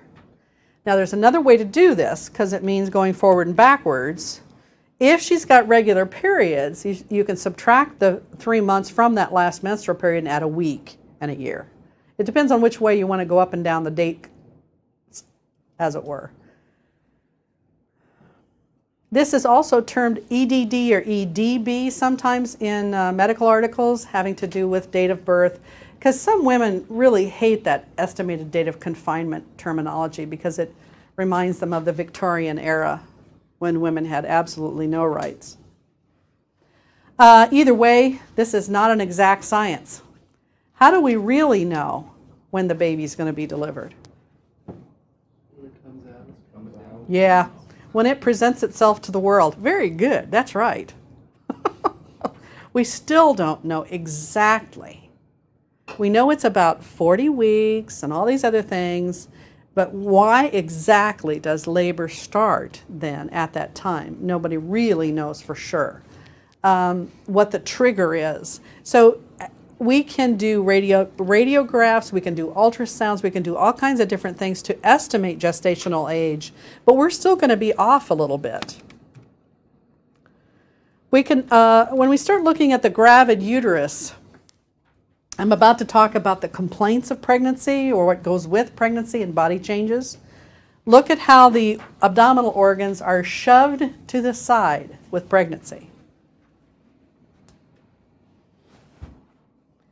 Now, start to tell me about her GI system. Does it work right? It's a mess. It's a mess. Once the uterus gets into the 8th or 9th month of gestation, really, nothing is normal in that belly. Nothing. The uterus takes up most of the space. Everything else is shoved to the side. The liver is even pushed up a little bit, the spleen pushed back. But peristalsis of the GI tract slows to an absolute crawl. So those complaints of heartburn, constipation, those types of things are minor in comparison to what you really have to know is the stomach is always full. The stomach is always full on a pregnant female. That is of issue in your A of ABC. Why? Her risk of aspiration is extremely high. These are some of the most difficult patients to intubate as well. You'll get in there with your scope and see puke. I mean, the stomach is always full. If you consider it that way in a pregnant female, you'll always be right. Because peristalsis is so slow. Even if she hasn't eaten for 6 to 8 hours, there's always something there. Always something. Frequency of urination, just because of the anatomy. In the first and the last months of pregnancy, that will be normal. Breast tenderness, hormonal changes, especially in the first trimester. Uterine size, I'll show you how to measure for uterine height and gestational age in a little bit. But by the last 2 weeks or so of pregnancy, lightening occurs. It's like lightening, not lightning, like effects of the sky. Lightening is when the fetal presenting part drops down into the pelvis. And that occurs about a week or two before delivery of the baby. She can tell because she wasn't able to breathe, and now all of a sudden there's a gap in an epigastric area because the baby's height is lower down into the pelvis in preparation for labor. Huge problem here in the GI system. Her complaints of heartburn and all those other things can be managed. But when it comes to EMS, this is a huge deal because that GI system can get us into trouble with airway. Very difficult airway management problems in a very sick pregnant patient. Cardiovascular system, cardiac output is up by 25%, and that's also a problem for us. Let's say that she's in her 9th month and wrecks her car, breaks her pelvis, and lacerates something in that pelvis. And she's bleeding and bleeding and bleeding. Her cardiac output is, well, she has more fluid. She's got 1 liter extra of blood. So how long is it going to take her to decompensate? Oh, a lot longer. She won't decompensate as quickly as a normal human because she's got more blood and cardiac output is up. So her blood pressure will remain higher for a longer period of time. Added to that is the fact that tachycardia is very normal in the 3rd trimester.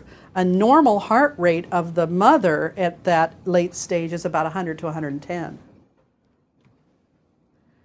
Other parts of circulation that change with pregnancy, the blood pressure actually goes down. That also goofs us up. So you have this woman who's 100/70 for a blood pressure, heart rate of 110, who's just been involved in trauma, and you're going, I don't see the signs of shock here, that quickly rising tachycardia. Could she be? Could she not be? It's very hard to figure it out sometimes.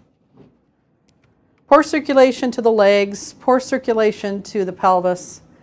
Supine hypotensive syndrome, we're going to talk about exclusively as a pathophysiology and how to manage that because you need to understand that as well. In the respiratory system, tachypnea is normal, quiet tachypnea. She may be sitting there breathing at a rate of about 30 per minute. So that means she automatically blows off a little bit too much CO2. If I were to do a blood gas on her in the 9th month, she may have a PCO2 of 30, 32. Very normal. Very normal.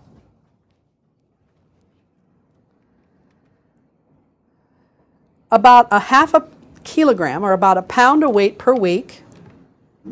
Water retention normal to a certain extent as long as it's not aggressive. Hyperglycemia can occur because of the demands of the body. They may even spill sugar over a little bit. Women who have what they call gestational diabetes, where they start to spill sugar because the body is so much bigger. Too much body cell for insulin availability, too much sugar rise. Because of that, that's called gestational diabetes. It will return to normal when she's in a non-pregnant state, but because of that, it puts her at really high risk for adult onset diabetes. She's already proven that a bigger body size can tax the insulin demands. Fetal movement is also part of this as well. The quickening or feeling the kick starts to occur at about halfway into this, about the 5th month. And every day she should feel that. As a matter of fact, as we approach the 3rd trimester, that's a lot of kicks, 10 kicks in 2 hours. It becomes kind of normal. If it's just an everyday fact of life. Once in a while, the one kick may be bigger than the other. It's quite startling. But it's just part of the pregnancy. It's when women notice a lack of fetal movement that the whole medical community kind of gets quiet. That is a sign that there's something not right. So anytime a woman says, I'm not feeling movement, she needs to be evaluated. All right, why don't you take a lunch break, and then we'll come back and start doing the history and physical exam of the OB patient that's pregnant. Mother, but also the passenger on board. So we talked about how to gain history, pertinent medical history. Ask if they have any chronic diseases, because that can certainly affect how, if labor has started, it can certainly affect labor. You need to find out their gestational history. If the chief complaint is precipitant delivery, i.e. they're fixing to deliver right in front of you, you're not going to get all these history questions. If you are, you'll be over in the corner writing notes as everybody's over celebrating the birth of the kid. So you have to ask key questions and very focused questions when it comes to hurry up. But if you have some time and can ask all these questions, you need to do it. And we've already covered these. But you need to ask questions related to the pregnancy too. Not only paragravida, previous history of normal consequences, any previous C-sections. Probably, if they've had a C-section and are showing signs of labor, they will need to have a repeat C-section. That is not always true, but most of the time that's the case. Any previous GYN or OB complications? Are there any contractions right now? If this is a prima para patient, prima gravida patient, her first pregnancy, and she doesn't know what the heck's going on, you can call them pains. You're not supposed to be calling, are you having pains? You're not supposed to really do that. It's supposed to be a positive thing, and you're supposed to call it contractions, what it really is instead. But sometimes you have to call it, are you having pains? And then sometimes you have to be specific, like, are they rhythmic? When it comes to OPQRST, the time would be intermittent. Okay, how often are these pains occurring? And then you'll notice the rhythm to them as contractions. A multi-parous or multi-gravida patient should always be trusted when she says the baby's coming. Plop, you're going to get a kid. So she has experience. She knows that pressure down there. And when she is panting and looking quite anxious and saying, baby's coming, believe her. Believe her. The other question that needs to be asked is, do you anticipate normal birth? No, I've got twins. We had a hospital in southern Iowa who a lady walked in, her husband presented herself to the ER with contractions. And they said, do you anticipate a normal delivery? No, as a matter of fact, I have conjoined twins. Yeah, that's a yikes. So they weren't prepared, and it was a customer up here, so they had to make sure that she had everything needed during the transport for high-risk delivery, and then a second ambulance followed them in case the babies were born. Good thing it's close, right? So anticipation of normal birth, sometimes you'll find out, oh, by the way, there's something wrong with this baby. Ask the OPQRST questions. Ask about vaginal bleeding or discharge. And then evaluation of whether this is going to be a preterm delivery, which makes this very high risk for the baby. Preterm deliveries means you should order a second truck for one thing. You have 2 critical patients. If it's a normal delivery and things look like they're going to be perfectly normal, even though it's in the pre-hospital setting, usually 1 ambulance, 2 rescuers can handle it. But if mom says, oh, by the way, I'm at 32 weeks gestation, bingo, you need a second truck. So that's kind of a staging and organizational thing too, in anticipation of a problem. Gestational age can be estimated by uterine size. And this slide starts to show you those parameters, but I have more that goes into how to measure it. Once in a while, you'll get an unconscious female and you're going, oh man, wonder how far along she is. To tell you the truth, if they're that sick, if you can see the fundus or the rise of the uterus at the belly button, it's viable. No questions asked. You may be off by a month or 2, I don't care, but that's a pretty good line in the sand, so to speak, is that you can see the fundus at the belly button of the mom. That's a viable fetus. And why is that important to know? If she doesn't make it and you have to deliver this baby, you're not going to cut anybody.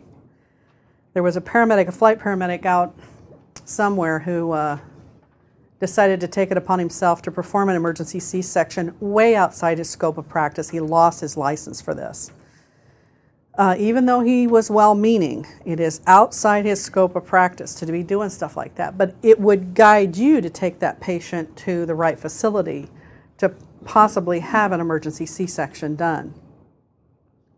Viability also has to do with, you know, if she's 3 months gestation, there's no chance of life, and doing CPR and things like that are on the infant is not right, okay? That's the other reason to know. Measuring uterine height to tell you gestational age, you go from the pubis to the top or rounded part. That's the fundus or body of the uterus. And the table up there tells you the relative fundal height in relationship to the gestational age. And it's pretty accurate. The problem is corpulent patients, really huge patients. It's very difficult to see the fundal height on them. In most cases, those people have a hard time getting pregnant anyway, but it is a possibility. The other thing you need to start to think about is fetal heart tones. By the 20th week, you should have the ability to listen to fetal heart tones. The normal fetal heart tone rate is pointed out to you as 120 to 160, and put a star next to that. Common question to ask on a test. What is the normal heart rate on fetal heart tones? Better location than another on that? Yep. Yep. And actually, by where you can hear it, can tell you a little bit about the position of the fetus. First rule in fetal heart tones. You hear the heartbeat best through the baby's back. So if you can figure out where the baby's butt is, the kid is lying in a sideline position on either the left or the right. So if you can feel that butt up in the mother's upper left quadrant, then you have a kid who's in a left occiput position. You can hear the heart tones in the lower quadrant on the left side, opposite on the right. That would mean actually palpating, but to tell you the truth, she can usually tell you where the kid's at because she's got discomfort underneath those ribs. She'll tell you that kid's butt's right up underneath my rib cage over here. Now, if it's in a breech position, if you're listening to heart tones down in the lower quadrants and you're not hearing them very well, and she's a relatively average, even a mildly obese patient, you can hear these heart tones pretty easily with the right equipment. If you can't hear them down here and you're hearing them very high, what you thought was the butt, maybe the head. You have a breech. In general, most are occiput, head down, and you can hear them best through the baby's back. So ask the mom, which side of your tummy is this baby laying on? Well, the right or the left. If they're of average size, again, you can usually look at the contour of the abdomen. One side of the body is a little more full than the other. If you were to put your hands on either side of that fetus and palpate, you could palpate which side of the body it's on, and then listen on that side. Now, a really good stethoscope with a thinner female, you might be able to hear it just by itself. But most of the time you have to have an ultrasound at a different frequency. It's just an amplified stethoscope. And there's two frequencies for ultrasound, Doppler. One is for arterial pulsation. So if we have somebody who we think has loss of circulation to a leg, and we want to see if we can get distal pulses and we can't feel them, we'll listen to them with a certain type of Doppler. And then there's a little bit different frequency for listening to fetal heart tones. And truly, it's not that much of a difference, so you can usually use them interposed. The heartbeat sometimes can be just slow enough and her heartbeat just high enough that you're listening to her aorta. How would I know the difference? Well, maybe they're about the same, 120. Reach up and feel for her pulse. I have to do this quite often. It's a relatively slow fetal heart rate, and it's a little more centered, and you're going, wow, that could be mom. So I reach up and feel for her pulse while I'm listening to try to discern the beat-to-beat variability difference. It's like the best description of fetal heart tones when you're listening through an amplifier like that is like a horse on cobblestones. They do not have a cadence like we do. They all have sinus arrhythmias, even though they're not breathing yet. It's very fast, and it'll speed up a little bit, and then it'll slow down again. It depends on if there's compression on the head. There's all different types of variables that affects this kid's heart rate. Remember, it's a kid. Their heart rates go up and down on a whim, even when they're in the uterus. These are called Leopold's maneuvers. There's like 4 different versions of this, and it's not like you have to remember the term, but what I'm trying to show to you is that this is what people do when trying to figure out the position of the fetus. You can get into a Leopold higher level and actually try to turn the fetus at about the 7th month if it's breech. You're not going to do that. It's hard enough for an obstetrician to do. But this can help you determine where this kid is at. Notice in that picture, right occiput anterior. Where would I hear heart tones? Right there.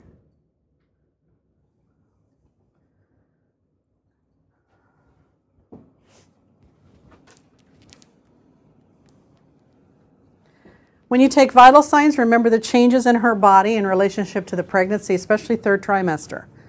And by the way, what position should she be in the whole time? Left lateral or?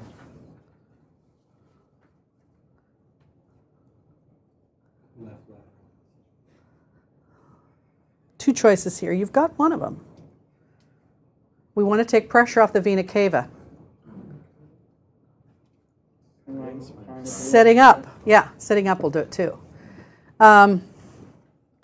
So, you know, if she's in her own home, it's either left lateral or put some pillows behind her head and shift the weight up on her torso. Take vital signs. If there is a problem and you think there may be some low volume, you could consider orthostatic. It really depends upon what's going on. Otherwise, if signs of labor are present, you want to see what's coming out down below.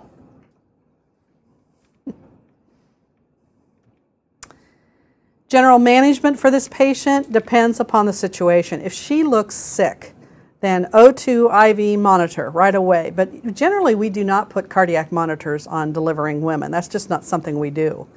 EMS does it all the time because that's your gig. O2 IV monitor. You don't necessarily need the cardiac monitor. However, it's kind of nice to have it. It tells you the heart rate all the time. her heart rate, mom's heart rate. If you also have a Doppler, then in between contractions, you can check the baby's fetal heart tone and document that. This positioning that I just talked about is called supine hypotensive syndrome, or vena cava syndrome, that occurs when the weight of the uterus and the products of conception are on the inferior vena cava. Blood can't get back to the heart, therefore cardiac output drops. She could be laying flat on her back and feeling syncopal and nauseated, and her blood pressure can actually drop. It's just the weight of the baby and the placenta and stuff on her vena cava. That's why it's imperative that you remember left lateral to get it off the vena cava because of its position, or sitting up. It's nice to have an IV in place, but not imperative.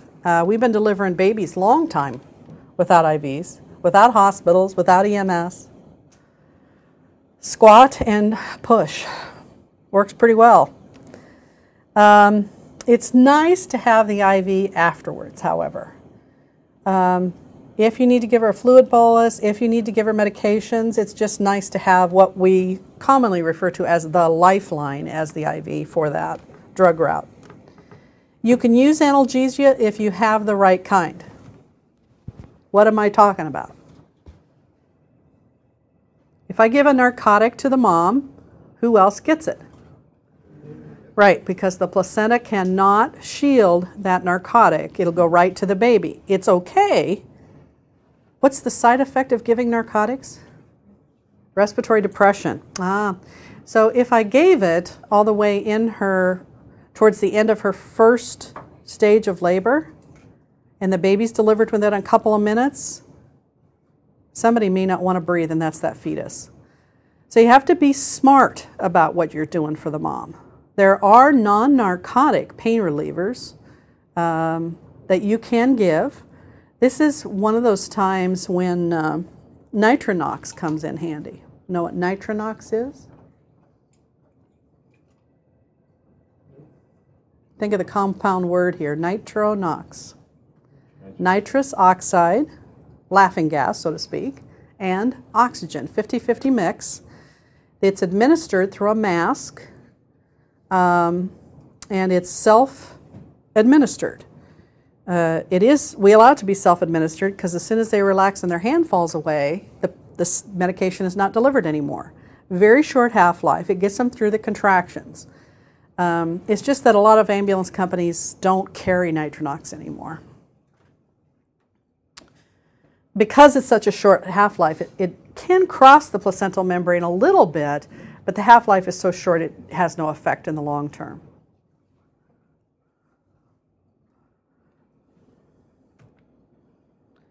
All right, a little more for terminology. Effacement and dilation are two terms you need to understand. In the prima gravida patient, when the fundus of the uterus starts to rhythmically contract and the passenger does his or her bit in putting their presenting part up against the cervix, both combine to open the cervix. It's done in two ways in the primipara patient. First is effacement or thinning of the cervix. The cervix or neck of that uterus is pretty long. The first stage then, a first part of labor, is thinning of the neck of the uterus, and then continued contractions once that occurs opens or retracts the cervix away, dilates it. In the multiparous patient, that happens all at once. That's why it's sped up the second or third or 15th time you have a kid. More terminology. Braxton Hicks are normal contractions of the uterus that occur towards somewhere around the third trimester. They are not labor, but can be construed as labor if you're not familiar with what they are. They are like warm-up laps for the uterus, just trying to get it in shape in preparation for labor. If you sit there and watch them, you can probably make it become regular, and that's why a lot of women present themselves to the ER sometimes or to hospitals in false labor because they see the Braxton Hicks and think they're truly in labor and they're not. The differences between true and false labor are on this slide. And true labor, the pain contractions are at regular intervals. The contractions get longer in duration, shorter interval in between, severity increases, pain goes from back to front, walking makes them better, actually makes the contractions more intense. Bloody show will occur, cervical changes occur, and the fetus descends into the pelvis. But with false labor, you can have regular contractions, especially if you talk yourself into it. But most of the time when an outsider watches the contractions, they're irregular. And in a general sense, if you get them up and walk them, the contractions go away. They're distracted from them. It's very easy to have false labor. Very easy. You add psychological influences, the due date's coming up, you're sick to death of being pregnant, put all those together, and boom, Braxton Hicks contractions look like the real thing.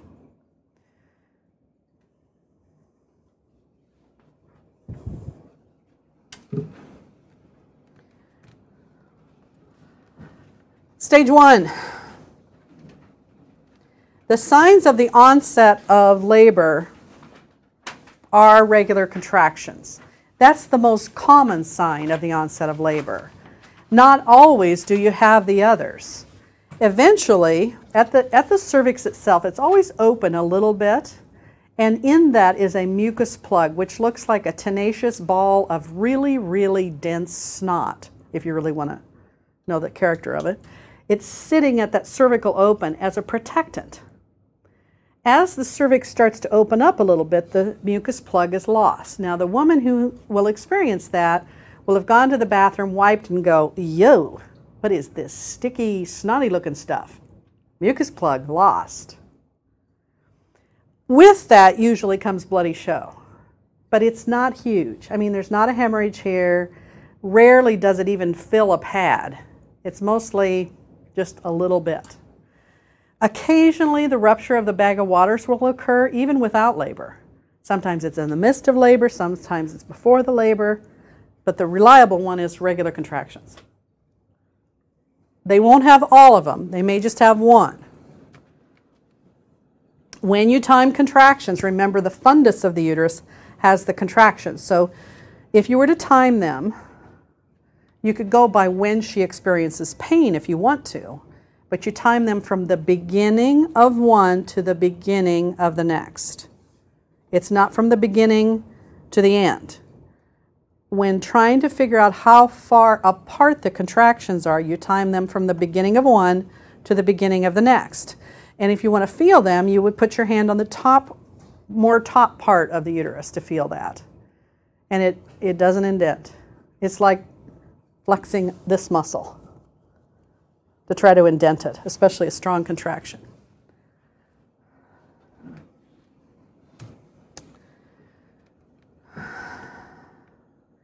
She feels the pain low. Usually starts low in the sacral area and comes around into the low abdomen. Sometimes there's a little bit of radiation over the tops of the thighs. That's a common pattern. Some women don't feel any back discomfort whatsoever. And the contraction itself of the muscle usually occurs first. Contraction, you can see it in the belly. The belly will rise, then they'll start to feel the pain. So with that is the first part of the onset of stage 1. In the first timer, this is usually a very long period of time. That's why we encourage them, when signs of labor are apparent, to walk around and keep active and present themselves to their hospital maybe within 5 or 10 minutes, the contractions 5 or 10 minutes apart, depending on how far away they are. Stage 2 is from complete dilation of the cervix, that's the point of labor, to delivery of the kid. This is about an hour on average. And then the third stage is to delivery of the placenta. Now, some textbooks talk about an hour of immediate postpartum care as part of this stage. but in most cases it's just from delivery of baby to delivery of placenta. All right, for a successful delivery you have to have 4 P's working together. Passage, which is the pelvis and soft tissues, the passenger, the size of that kid and its position, the powers, the strength of the uterine contractions, and the psyche, or the woman's stamina and ability to work hard.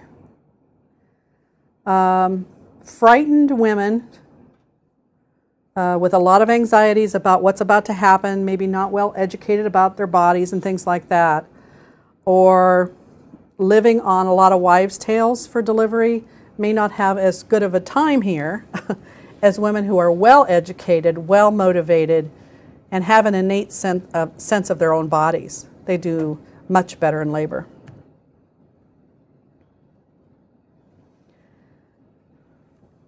All right, when I talk about cervical dilation, this is 10 centimeters, and that's just about, of course, scaled up on a slide, but it's 10 centimeters.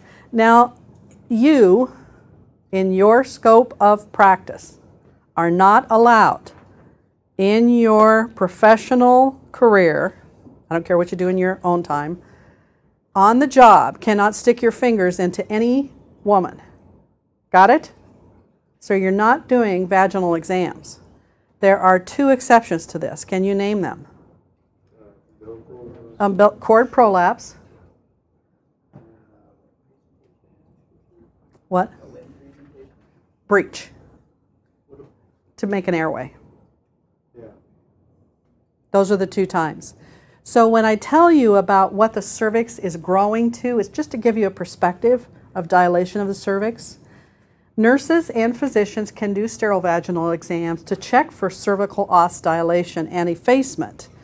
And when they put their fingers in there, you hope not for me, I have little peasant hands, but people with long fingers, when you go in there, you're first checking for cervical effacement. How thick is the cervix?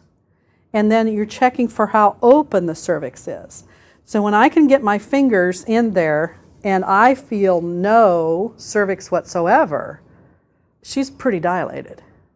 Then you add that to the signs and symptoms she may be exhibiting at the time, especially transitional signs, like get this kid out before I kill you, then you're approaching complete dilation.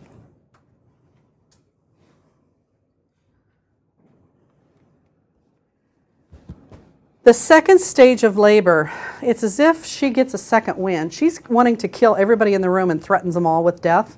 That's called transition, as the late phase of the end of the first stage. You can usually tell when complete dilation is about to occur because of her mood. I mean, really, they act homicidal. Kind of interesting. And if it's a multiparous patient, they may say, wow, you know, baby's coming. They sense that the presenting part is entering the birth canal. In the second stage, the contractions change too. The woman has regained sense of self and has a little more oomph, can push. And by the way, there is absolutely no reason, and it's detrimental for her to push in the first stage. You're pushing against a cervix that's not open. So only should she push if she has signs of second stage apparent.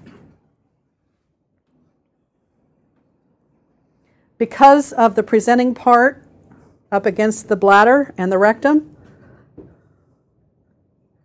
she's going to maybe say, especially a first-timer, ooh, I got to go poop.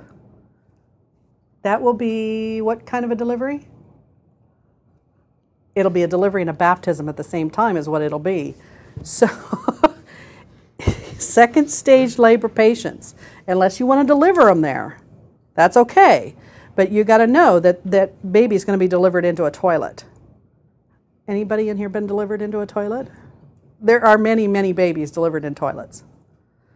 Especially 911 calls. This is a precipitous delivery. Whoa, things are happening fast. She has a lot of butt pressure and feels like she's got to poop. She'll sit on the toilet. Many times EMS finds their patient sitting on the toilet. Well, you can do it there. We'll talk about that in a second. You don't have to move her. She's not going to want to move. Her primary goal, everything in her being, is pushing that kid out.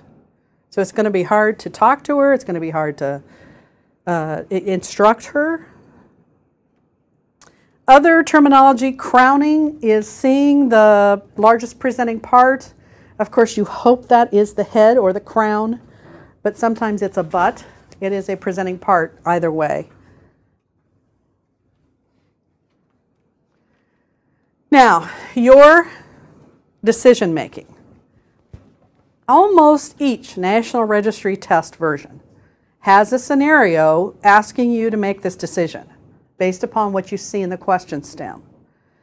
So, you will transport based on the following two slides. The relationship to the imminency of delivery. So this decision is based on the number of pregnancies. An example of this. You get there, you've got a screaming Mimi who says, oh, I think I'm going to deliver right here and now. How many babies have you had? This is my first. You see no presenting part. How much time do you have? About an hour, usually. And if you're 15 minutes from a hospital, it's reasonable to transport. Related to the frequency of contractions.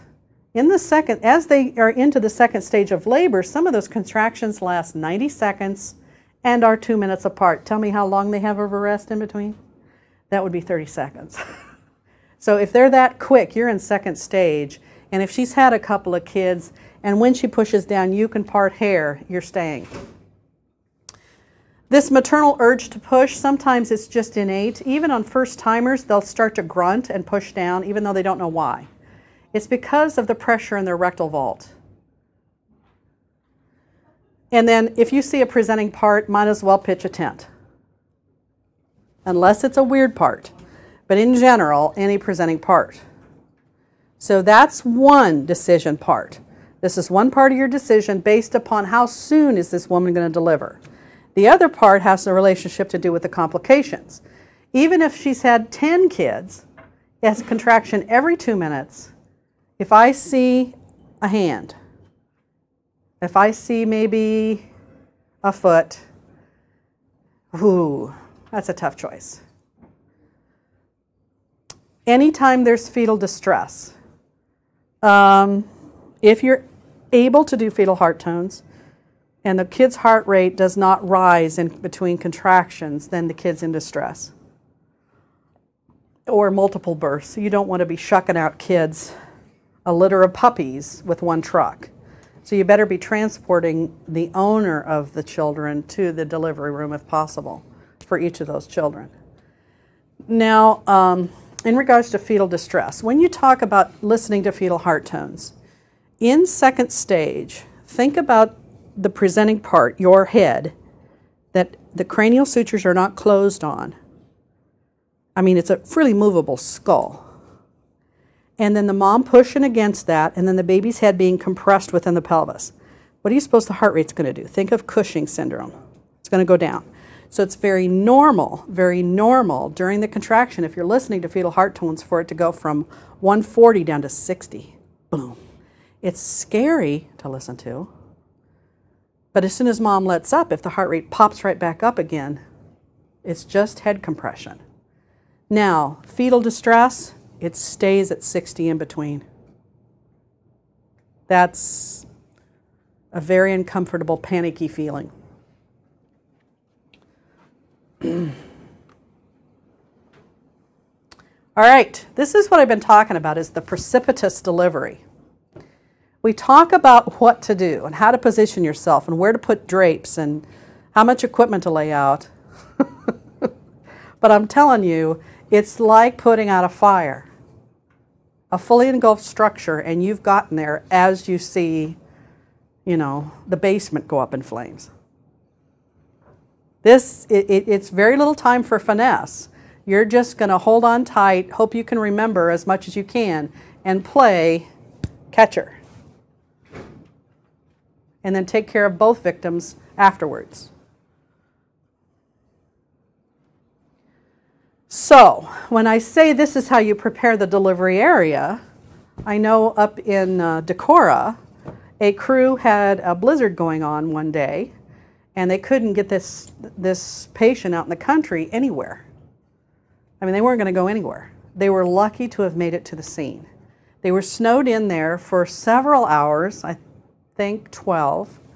They ended up delivering her very slowly and with finesse, as if she were in a hospital, except that they didn't have as big of a bill. But most of the time, you get there and there's a kid laying on the floor or somebody's holding a kid. I mean, it's already happened most of the time. Do the best you can at preparing things. She will assume the position, whatever position she's going to assume. But you can deliver a kid with her in a left side lying position. She could be sitting up. She could be standing up. Put some pillows down in a big hurry. Or she could be on the toilet. Very commonly that happens. So just kind of do the best you can. The most important thing, safety of that baby. If she's standing up, it'll be one of these numbers, the baby's coming, and you've got a pool of stuff on the floor. Grab pillows, throw them on the floor. Got to have a landing pad. You cannot catch these wet, slimy kids. Even if you got your hands under there and caught that kid, it's going to go to the floor. Absolutely. When I show you this film, you'll see some obstetricians kind of grabbing onto this slimy little bugger, trying to hold on to him. We drop babies all the time. Got to have a landing pad. Really? You think that's an old wives' tale? You can't hold on to them. You've got gloves on, hopefully. Yeah, grippers like firefighters have. But first choice, if you have no time and can't use much finesse, as you're asking the pertinent questions and you see the presenting part, push her butt back if she's on the bed. So you have a landing pad on the bed. You don't want her sitting right on the edge of the bed. If she's sitting on the toilet, have her move forward a little bit and get yourself right up next to the toilet so you're the landing pad, but pillows would help you there. If you're on your cart, that's a commitment to transport. If they're on your cart, make sure you have a landing pad there between her legs for that kid. I can't stress that enough. You have enough to do without having to hold on to a greased pig. This is normal position, left occiput anterior. But again, baby's position here has a lot to do with how this progresses. If the kid comes out face down, to tell you the truth, sometimes there's something wrong with that kid because most babies innately will just assume the proper position to make the dive out through the pelvis. There's 4 position changes that have to occur during this labor process as the cervix opens up. If the baby comes out face forward, sometimes their little brains aren't quite right, really. Although facial presentation really impedes labor and is a pain in the neck for everybody to deliver. But the occiput should be down. The crown of the head should be down.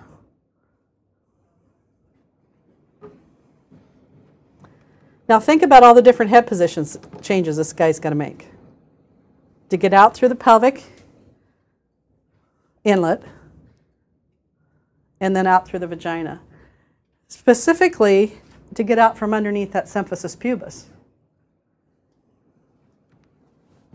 So stage 1, onset of contractions and the other signs of labor through cervical dilation. So notice the cervix here, pretty well closed, probably has a mucus plug there. As labor starts from up above and the presenting part banging against the cervix a little bit, the cervix thins and then opens, mucus plug out, bloody show may occur. The bag of waters here may rupture, may not. But the whole purpose of that long, long labor is to open up that cervix, which takes a longer time in the first timer. Once the cervix is completely retracted away, it's completely gone, now this kid has to do kind of a jackknife swan dive out of the vaginal vault to get through the pelvis. Now he's got his face down, he's got to tuck and then hyperextend to get up underneath that pubis. And then normal position is face down upon delivery. So baby should always be kissing mommy's butt, right? Face down. It's normal position. And then on their own, the last position change is that they'll turn to their side. The next part that comes out is the top shoulder. So face down, and then the kid all on his own will turn as you're suctioning out the mouth and nose. and saying, don't push, don't push. Trying to keep them from having an explosive birth here. But you're suctioning out the mouth and nose, vacuuming out the well so that when the kid takes their first breath, it's not full of mucus. Top shoulder, and here it comes. It'll just be a speeding bullet coming out of there. Onto the landing pad as you suction out the nose and then the mouth again to stimulate the baby. What made this kid take a breath? The chest does what? It's a combination of both your answers. The chest hits atmospheric air. Chest is out. Atmospheric air tries to create homeostasis, right? So negative to positive, the kid will take a breath if things are working right. Now, as we go back to, whoops, I have a better picture somewhere here. There. As this kid is crowning, Mom is yelling at you. The baby's coming. Yeah, I see it. Keep pushing. If somebody else is listening to fetal heart tones, remember every time she pushes, that heart rate goes down. But a little bit of counter pressure on the presenting part. Just a little bit. You're not shoving the kid up. What you're trying to do, since you cannot, I'll say that again, you cannot perform an episiotomy. An episiotomy is a cut into the perineum to allow for delivery of the baby. You are not allowed to do incisions, period. So what you're trying to do is prevent her from having an explosive birth where she rips up into the bladder, down through the rectum from delivery. So just a little bit of counter pressure to help prevent her from pushing really hard and blowing that head out and then tearing tissue. So a little bit of counter pressure. As it progresses, that presenting part, when she pushes down, will get big, and then when she quits pushing, it'll retract a little bit. That's perfectly normal. Until you get to the part where the kid just comes out, face down, and then the kid will just turn on its own. You don't have to do a thing.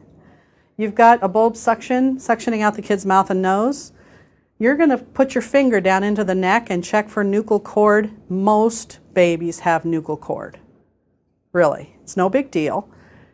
Either, if you feel it there, loop it up over the head, or push it over the shoulder as it comes out. In the video, it'll show you that. If it's too tight, very rare is it too tight, you may have to clamp it and cut it right there at the neck. Believe me, the kid will get hung up if it's too tight, and it's very rare for that complication to occur.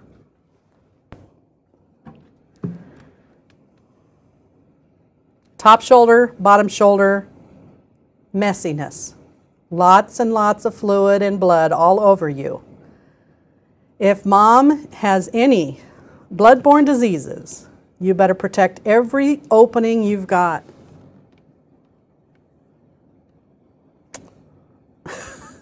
Every opening you've got. Think about it. You may be sitting in front of this. Your lap will get covered. It'll soak all the way through your garments. If you have any open lesions anywhere. That's why having an apron on or something over you is helpful, but you're going to get slimed big time. I had accidental blood exposure one time in a helicopter. The patient is sitting in your lap, literally, between your legs. He vomited blood all over me, and I cut myself shaving that morning, right here, and had a blood exposure from a nick in my leg. I could feel the sting when his vomitus hit that. I'm like, oh, crap. And you write that up for the employee health here, and they go, you did what? In EMS, we get into secretion issues that nobody else gets into. And when you're delivering a kid, you are going to get slime, so protect yourself. That stuff just goes everywhere. All right. You now have 2 patients. One is hopefully screaming bloody murder and clearing out his lungs, and the mom is thinking of a name, probably for you and the kid. Maybe it'll be the same name. When you're going to clamp and cut the cord, this is how it's done, and it's described in your book as well. It's a good idea, once you clamp and cut the cord, to look at the umbilical stump and make sure, all the anatomy is there. Allow yourself a long umbilical stump. You're not making a cosmetic belly button for this kid yet. Cut it out for a while in case you want to cannulate that IV, that vein. So leave the stump long. They can always cut it back later. It's no big deal. So clamp, cut in between. Those spasm down, but make sure the clamps are on there pretty tight. If there's leakage from the stump, 30 cc's of blood loss is decompensated shock for a newborn. That's not very much. So if it's leaking, put a second clamp on, even a tie string off your shoes, as long as it's not real thin. Now, here's the part where being a student sucks. Ooh, something happened to my pee. Well, I'll be darned. Sounds like a personal problem, doesn't it? I hope it printed out on your slide, did it? Mm-hmm. I'll be darned. APGAR. As a student, you need to know this. In real life, you can always look these up. But there are test questions out there on the APGAR scoring system that you need to know. Perfect is 10. There are 5 parameters. 2 is perfect in each category. Now, understanding that, A is appearance. Perfect is 2, pink all over. 1 is actually normal. Acrocyanosis. Now look at the root word. And acro means to the outside. So hands and feet are blue for the first several minutes until some ductus close. Okay? So fetal circulation is still a little bit there for a few minutes. So it's perfectly normal after several minutes to have blue hands and feet in a baby. Okay? But that's a 1. If they're completely blue, that's nothing, 0. Pulse, a heart rate greater than 100 is 2. Anything in between is a 1. No pulse is 0. Grimace. The kid screams bloody murder. We call that a lusty cry. That's a 2. If with stimulation all the kid kind of does is mew like a kitten or make a face and that's it, that's a 1. No response is 0. A newborn, everything they possess is in a flexed position. Everything. Everything. Feet up on the shins. Everything is flexed. If that's their position, 2. And they wiggle around. If they're kind of limp and extended, it's a 1, and they need a lot of stimulation. If flaccid, that's a 0. Respiratory effort, that lusty cry is a 2. Whimpering like a kitten's a 1. No response is a 0. Now, we do this examination at 1 and at 5 minutes. This goes on the birth certificate. Okay? If you were to look up your birth certificate, your APGAR scores are there. The thing is, we don't want you to wait 1 minute to decide to resuscitate a kid. That's what NRP is all about. The neonatal resuscitation program you're going to take next Tuesday, which you just have the book for, takes you through the initial components of newborn resuscitation. So, before you ever do an APGAR, you're going to pick up this kid, dry him off, throw away the wet towel. You're going to warm him up some way. Skin to the mom is okay. Some sort of warmth. Position the baby so that their mouth and nose is level. That's a sniff position. You're going to suction them, mouth and nose. They are obligate nose breathers, so vacuum out the mouth first and then the nose. And those are the initial steps, and every newborn deserves to have those initial steps done. Then afterwards, you can always look back and say, oh, the APGAR at that time was whatever. It's a retrospective scoring. But it is something that has to be documented. And as a student, you have to know it. Garbage in, garbage out. All right, 3rd stage, delivery of the placenta. So you've got mom. You can see her face now because the kid's out, and her belly is significantly smaller. But there's still a mound of fundus left, and that's because the placenta is still up there. So you've done all the initial steps for the baby. You got them warm and safe. And now mom's kind of crampy a little bit. You can see the uterus rise a little bit, indicating a contraction. There may be a gush of blood. Placenta's about to be delivered. There's third stage. Do not pull on anything. Mom pushes it out.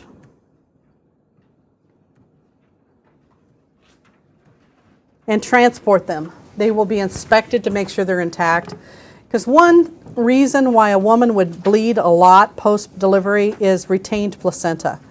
So sometimes if something gets stuck up there in the uterus, it'll continue to bleed. Your purpose here, mom and baby being taken care of by 2 crew members. If there's any trouble, call a second truck. So the baby's been resuscitated already with NRP steps and is doing okay. Mom has just delivered a placenta. You now need to control the vaginal bleeding that will occur. Remember, she has an extra liter of blood, and most of it will be on you, the floor, the bed, wherever you're at. There's going to be large clots that will be impressive. That's perfectly normal. But you need to pull her legs down and extend them. So together and out with a towel or something over her vagina. That's the first step in controlling that postpartum bleeding. First step. Pull the legs out extended with something over the perineum. The second step may be to massage the fundus of the uterus, which now looks like a kind of a grapefruit mass just behind her pubis. Much lower now than it was, but still pretty big. It takes 6 weeks to evolve that. So massaging the fundus is the second step to controlling this postpartum bleeding that, believe me, is impressive. It's kind of scary sometimes to watch this bleeding. The third step may be to give, and this is one of the few drugs we talk about in this section, is to give oxytocin, which we borrow from cattle. And it is a naturally occurring hormone that comes from the pituitary gland in mom and tells the uterus to keep a firm tone to its muscle. But when it's tired and it's been through a long labor or something else is wrong, it may lose its tone, and the muscle, when it's boggy, will bleed.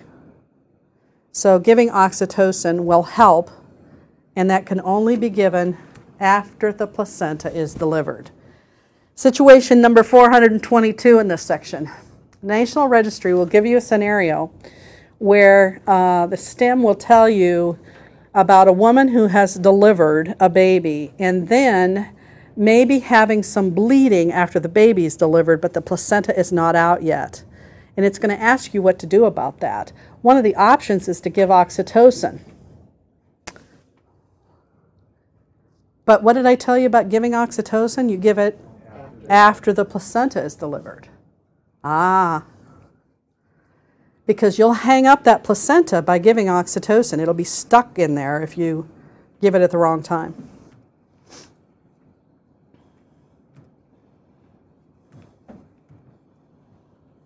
Okay, we just delivered a kid and a placenta, 3 stages of labor, all done. And it's only 2 o'clock. You guys are really doing good. Anatomy, physiology, the menstrual cycle, conception, fertilization, and delivery all in a few hours. Why don't you take about a 15-minute break and we'll come back and watch this video, and then we'll talk about the complications of delivery.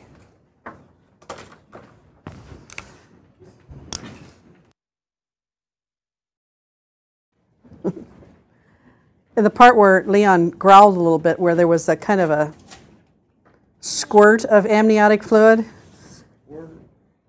it was Mount Vesuvius. Okay. I thought there was a hole in the The paramedic student from Mississippi just announced that that's just the rinse cycle. Oh, they are usually not that dramatic. It's just, it sometimes ruptures when, if you have the legs apart, you may have quite a squirt of fluid, but in general, sometimes women will just have their pants get wet. It's not necessarily a gush. It may be a small opening in the bag of waters, And they don't know if it's a little bit of incontinence of urine, because when she sneezes and coughs, believe me, there's enough pressure on the bladder, she tinkles a little bit in her pants. But sometimes when the crotch of the pants get wet, you're not sure if it's bag of waters or urine. But we can test that with nitrazine paper. Test the pH of that to see if the pH is low, if the pH is nearly neutral, and tell if it's amniotic fluid or urine. So we've had a kid. Life is good. You're naming the child. Maybe it'll have your first name as its middle name. You just never know. Now, you're doing the steps of NRP. There's nothing more important right then and there. Dry, warm position, suction that kid. If it needs to, tactile stimulation, and then assess its airway, breathing, and circulation. In essence, you're looking at color, respiratory effort, and heart rate. Heart rate should be above 100, otherwise you get your bag valve mask out and ventilate it. But those are the steps of NRP. If everything's okay with that kid, hand him off to mom. Now you start to work on the third stage of labor, and that's delivery of the placenta, which occurs all on its own. The whole time you're doing NRP and naming the kid and congratulating each other, the uterus is probably toning up again to push that placenta out. The big problem here is postpartum hemorrhage. So you need to know the steps to control postpartum hemorrhage. The first step is put an absorbent material over the vagina, pull the legs together and down. The second step, massage the fundus of the uterus to make sure it is firm. The third step may be to think about some IVs and maybe giving oxytocin as long as the placenta has delivered and the dosage is there. If you can't get access to an IV, you can give that drug IM. The next step is, which is not on the slide, is to put the baby to breast. Now they talk about that in your book and all kinds of things. Now, stimulation of the nipple, it needs to be fairly strong stimulation of the nipple, releases natural oxytocin from the pituitary to help tighten the uterus. That would be a good thing. The problem is that every other species knows how to breastfeed automatically. Humans have to be taught. We are kind of stupid. So there's a learning curve for both the baby and the mom to learn how to breastfeed. And since you're probably a novice at it, don't go there, then you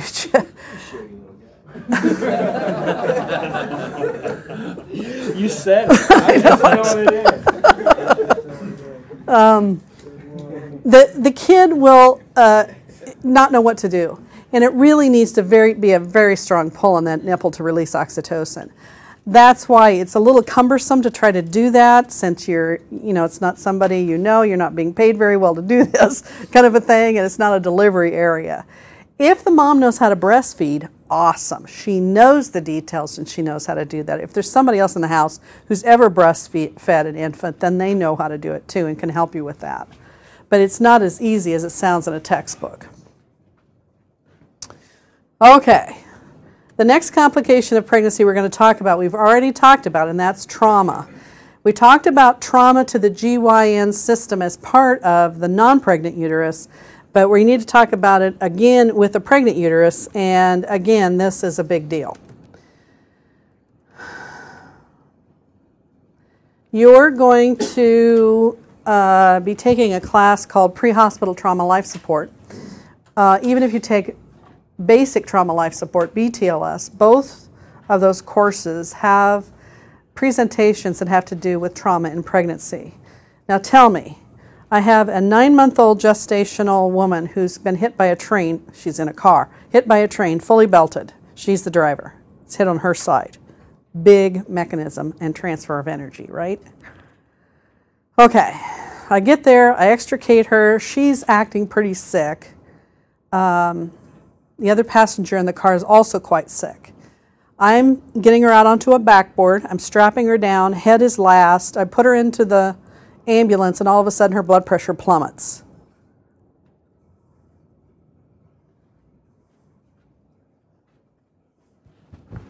Differential?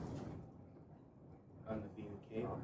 Vena cava syndrome, supine hypotensive syndrome.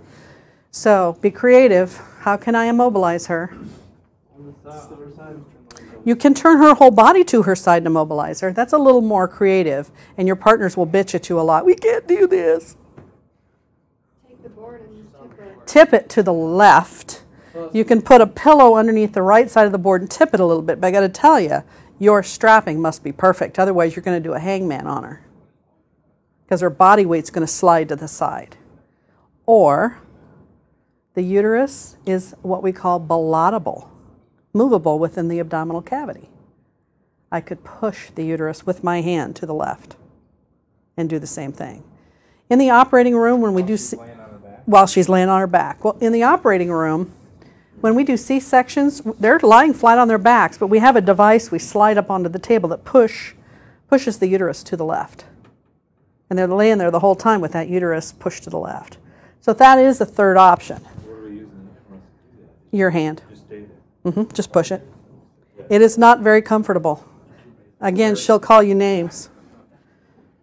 That's got to be better than not having any blood pressure, though. Yeah, for both of them. Heroes. You need a life. Case study. You have a 15-year-old at the local high school with seizures. When you arrive, you have a couple of bystanders there. One's a teacher. This is a 15-year-old slightly obese female who is in the midst of what used to be called a grand mal seizure.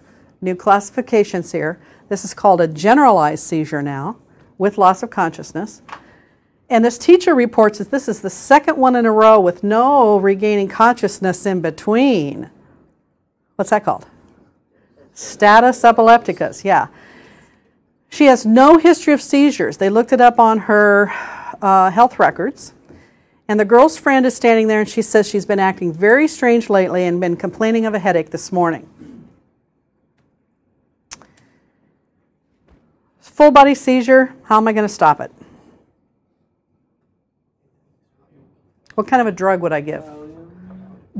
Some sort of a benzodiazepine. That could be Valium, which is diazepam, lorazepam, or midazolam. All the lambs can be given to stop the seizure. What's the side effect of giving one of those? Respiratory depression. Got to be prepared to ventilate the patient. And now we've got just twitching of the facial muscles left. Her Glasgow Coma score is 3. Blood pressure is pretty high.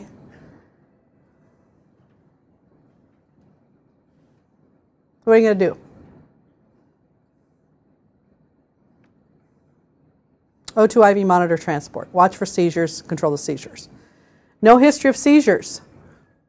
Seizure is a sign of something underneath. It can be a disease process all on its own, called seizure disorder, from head trauma and lots of different things. But a new onset seizure is a sign of something bad underneath. Differentials here. What if she's been running a fever? Oh, brain infection like meningitis. What if 2 days ago she was involved in a car accident? Subdural hematoma. What if she's been doing drugs lately? Drug toxicity. What if she's pregnant? This is called, the disease itself is in general called toxemia of pregnancy. Once a seizure occurs, it's called eclampsia.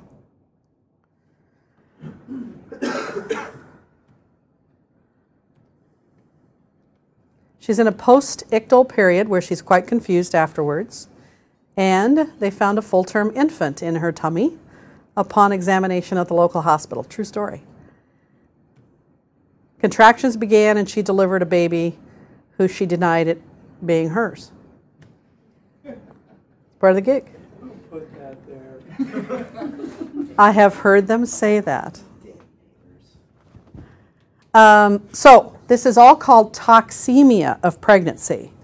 There is a fine line in the definition here. Pre-eclampsia means there's not been a seizure yet. Eclampsia means a seizure has occurred. And this is very bad news for the infant, pretty bad news for the mom.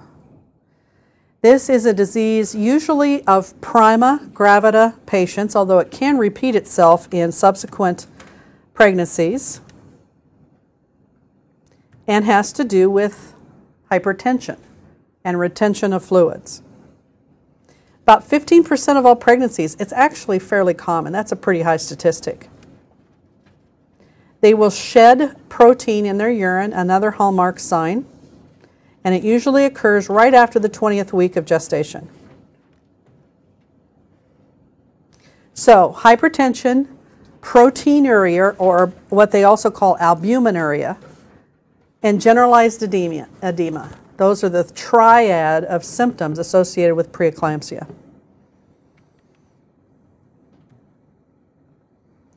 We diagnose it when 2 of the 3 are included: hypertension after the 20th week, fluid retention with excessive weight gain, and proteinuria or albuminuria, as the case may be. If any of the 2 out of 3 are present, they will diagnose it as preeclampsia. Now, they still don't know the exact cause of this. It's an amazing world. There's so many things we do know, but this is one thing we don't quite know yet, what causes it. Once a seizure occurs, you must stop the seizure immediately. Fetal demise will occur. Placental disruption may occur immediately with the seizure. So stop that seizure, even if it means stopping her ventilations. Be prepared to do ventilations for her. Again, she's going to be a tough tube because of the aspiration. But do the best you can to stop that seizure to try to prevent fetal demise. Eclampsia is a nasty, nasty thing once it occurs.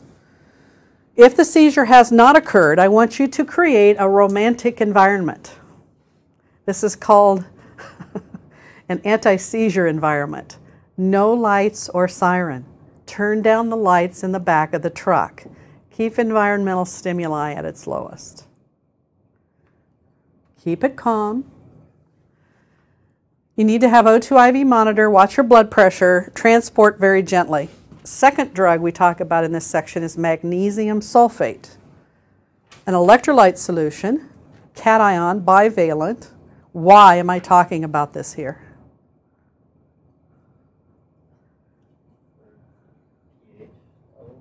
Oh, no. Has something to do with muscles and contractions. She's not in torsades. Turn off the monitor if you see torsade. So you don't have to look at it anymore. It has something to do with the Synapses. Yeah. It slows conduction across the synapses, so you're less liable to have a seizure, okay? The problem is that it slows conduction across those muscles to the point where respiratory depression may occur, they may not be able to walk. And if I were to walk you over to the labor and delivery area right now, I'm sure there's at least one preeclamptic patient over there walking around with an IV pole with mag sulfate. They give it like Kool-Aid over there because they have so many toxemic patients. So they know not to give any more mag when she can't see anymore.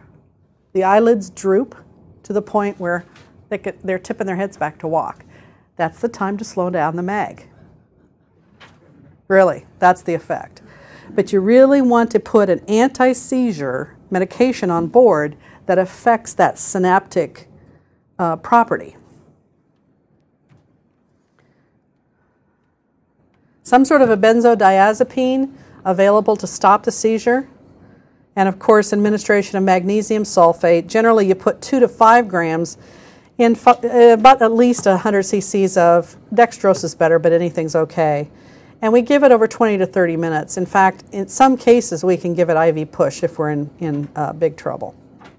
This woman needs a C-section. Now, 37, even though a pregnancy is 40 weeks, 37 weeks gestation is a full-term infant. So they'll let her go, if she can, to the 37th week and then go ahead and either section her or try to stimulate her with several medications on her cervix to try to start labor conservatively. But they want to keep her environmental stimuli to its lowest. Depends upon the degree of protein she has in her urine and things like that. All right. Okay, we have about 45 minutes left. Do you want to take a break or you want to keep going? Okay, we'll keep going. Other parts to preeclampsia I wanted to talk about. This is a little bit similar to toxemia, but it's called HELP syndrome. And the acronym has to do with actually a deterioration of the liver in this syndrome. This patient actually eats up their own blood cells, their red blood cells. Their liver enzymes are elevated and they have low platelets, so they have difficulty clotting. They also will have hypertension to a certain extent and retention of fluid, but in this particular case, they won't have the edema as much, and you have to find this through lab work. Another complication of pregnancy is called hyperemesis gravidarium. Look at the word, you know what it is. Hyperemesis gravidarium, a condition of pregnancy where they puke, puke, puke. That's what this is. It is, you know that nausea and vomiting sometimes are usually in the first trimester of pregnancy. Not every woman has it, but there's certainly those that do. But in this particular case, this is persistent with weight loss, electrolyte disturbances, pretty sick, admission sick. They get so dehydrated and lose weight so much. Now, what they do sometimes to treat it is to give vitamin B, because sometimes that is thought about as being something that may be deficient when they have a hyperemesis.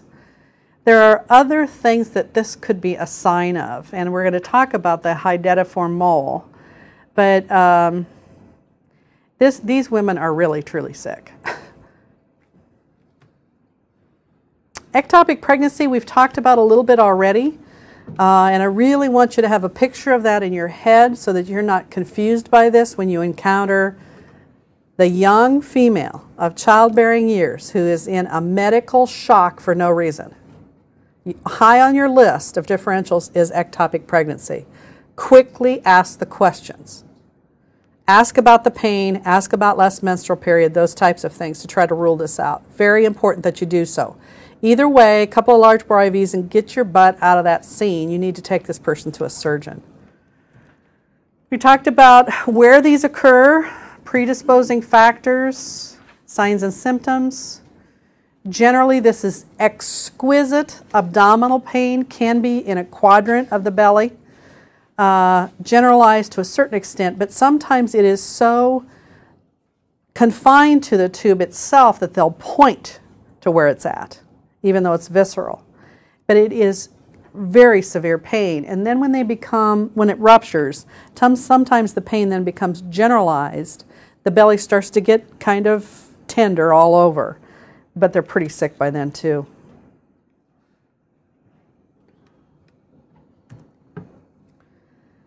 Before delivery bleeding, we talked about, it could be lots of different things that would create vaginal bleeding. Even having intercourse can cause vaginal bleeding, cramping and bleeding. Some women have kind of it's not an allergic reaction, it's kind of a reaction to sperm where it irritates the cervix and uterus a little bit. Spontaneous abortion, we talked about a little bit in that the terminology is such that you need to get this in your head. This has nothing to do with a surgeon or a dilator or an instrument at all.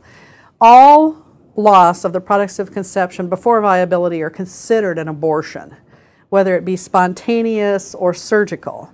Spontaneous is also defined as a miscarriage greater or less than 20 weeks gestation. And a lot of pregnancies end this way. 1/3. I read a textbook once where this obstetrician guessed that 1/2 of pregnancies occur this way because some women don't even know they're pregnant, haven't even missed a period yet, and lose the products of conception because implantation was not secure. And then they just have almost a normal period, maybe a little heavier, and don't realize they were pregnant. So this is a very common thing to have happen. It is psychologically kind of disturbing to the couple that have this happen to them, but it is fairly common. So some of the terminology: a complete abortion means that all the products are lost and they are now postpartum. Incomplete means that some of it's left in the uterus, and these are the women that are going to bleed, bleed, bleed. They are really going to get into trouble and may call EMS for transport. Spontaneous, as I said before, is a miscarriage. Criminal means, of course, outside of the law. The federal government has a law on abortion that sets the parameters. Some states supersede that for the gestational age with which you can do an abortion. So criminal would mean outside the gestational age. My mother was a nurse back during World War II when all abortions were illegal, and she did not believe in abortion either, but she thought maybe there needed to be a law to protect that, because she took care of so many women that tried to do abortions on themselves. No matter what, some women are going to try to get rid of a pregnancy, no matter what. And it's not anything that's a problem of this age. It's been going on since women got pregnant. So that being that. Therapeutic means that the pregnancy was terminated because of the health of the mother wanted to be protected. A threatened abortion is one where the woman has signs and symptoms of miscarriage. She is pregnant, she's cramping and bleeding, but has not opened her cervix yet to deliver the products of conception. Inevitable means the os is open, it's going to happen whether it hasn't completely yet. Another complication of near pregnancy is called a hydatidiform mole, which is hard for me to pronounce. This is a very, very strange phenomenon that does occur once in a while. This is when conception kind of takes a right turn. You have a sperm that conceives into a defective egg. It has no nucleus, so cannot present DNA to the replication. So you have this sperm outside the cyst that is duplicating itself, and what will end up is products of that replication within the uterus. It will make the uterus grow very rapidly. That's the first sign of a mole, is that the uterus is way high in the belly, even though she may only be 2 or 3 months gestation.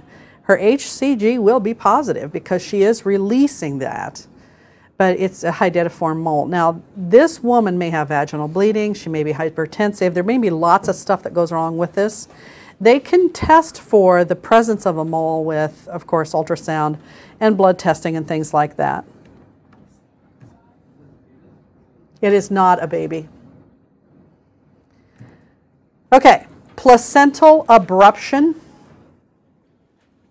or abruptio placenta. There's 2 ways the placenta, once the fetus starts to develop, can get screwed up.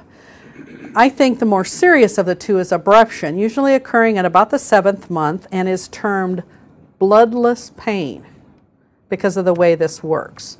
If you look at this slide, it kind of shows one of the occult abruptions.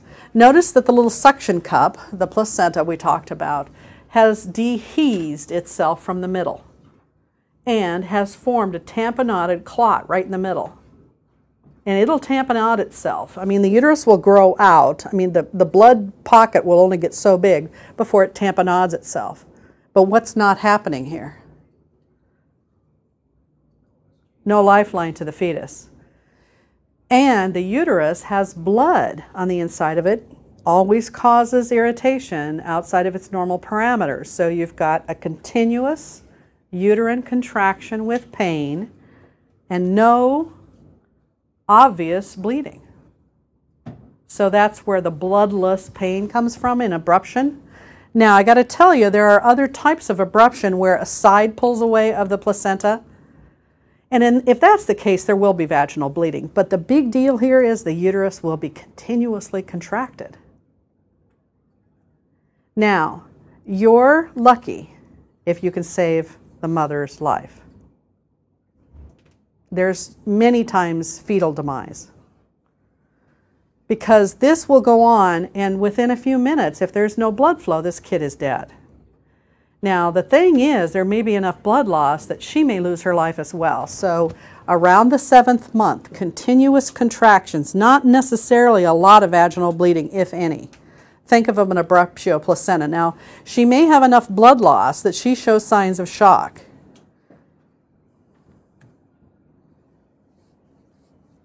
And this just shows the two different types of placental separation. Doesn't show it very well. This one is that dehesion in the middle, and this one is tearing along the side where you'd have bleeding.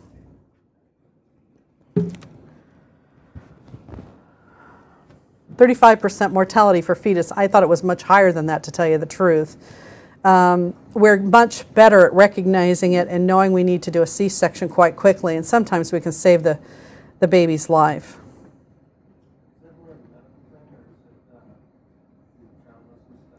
Sometimes trauma will dehease the placenta away, but it can't occur naturally. It's just a failure of the placenta.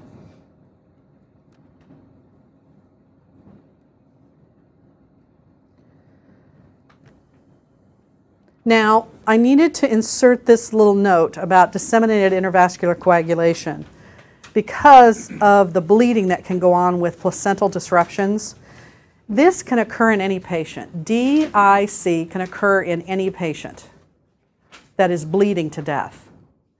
If you are going through the pathophysiology of shock, you get to the point where you're using up all of your blood thinners and all of your clots. Because remember the clotting cascade? It clots and dissolves it, clots and dissolves it as it goes through the cascade over and over again. If you're bleeding and bleeding and bleeding, you're going to use up all the clots and use up all the enzymes that dissolve the clots. So, disseminated intravascular coagulation is a patient in late stages of bleeding or shock, or both, who starts to either bleed out from everything, can't clot anymore, or clots too much and sends clots all over the body. It may be a mixture of both. It's very hard to control. Usually is in the fatal stages of shock. And women who have abruptio placenta or other big hemorrhages associated with GYN problems can get DIC and die from this.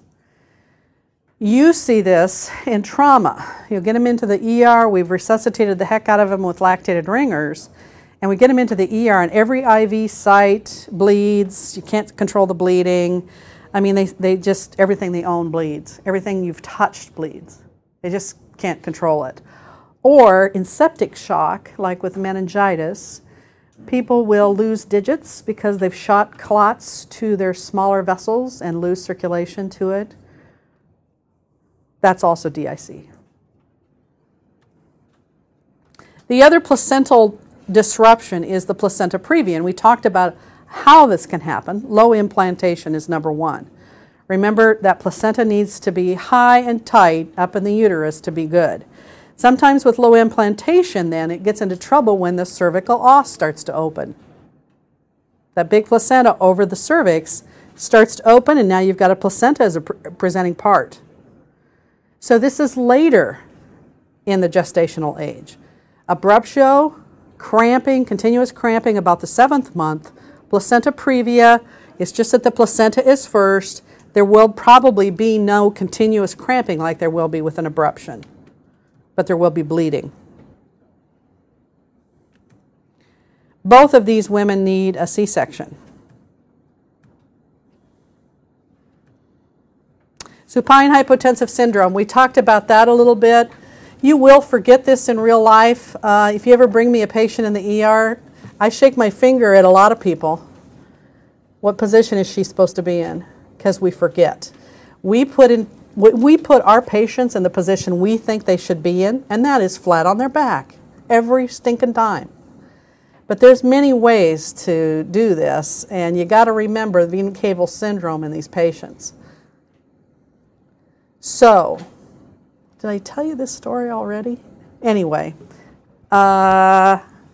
20-year-old hit in a T intersection up in northern Iowa. On her side, she's fully belted. She is about 8 months pregnant. Breaks her arm, goes to the local ER. Her vital signs suck. Blood pressure's low, heart rate's way high. The only obvious sign of injury is the fractured arm. They fly her down here, and the obstetrical resident walks over, pushes the uterus to the left, her vital signs normalize, and she goes home. She almost beats the helicopter back to Northeast Iowa. The cost of that trip? About $20,000. It's about $8,000 for a helicopter now. So, all it took was to push the uterus to the left. How stupid do you think that entire pre-hospital, ER, and helicopter crew felt? Grr.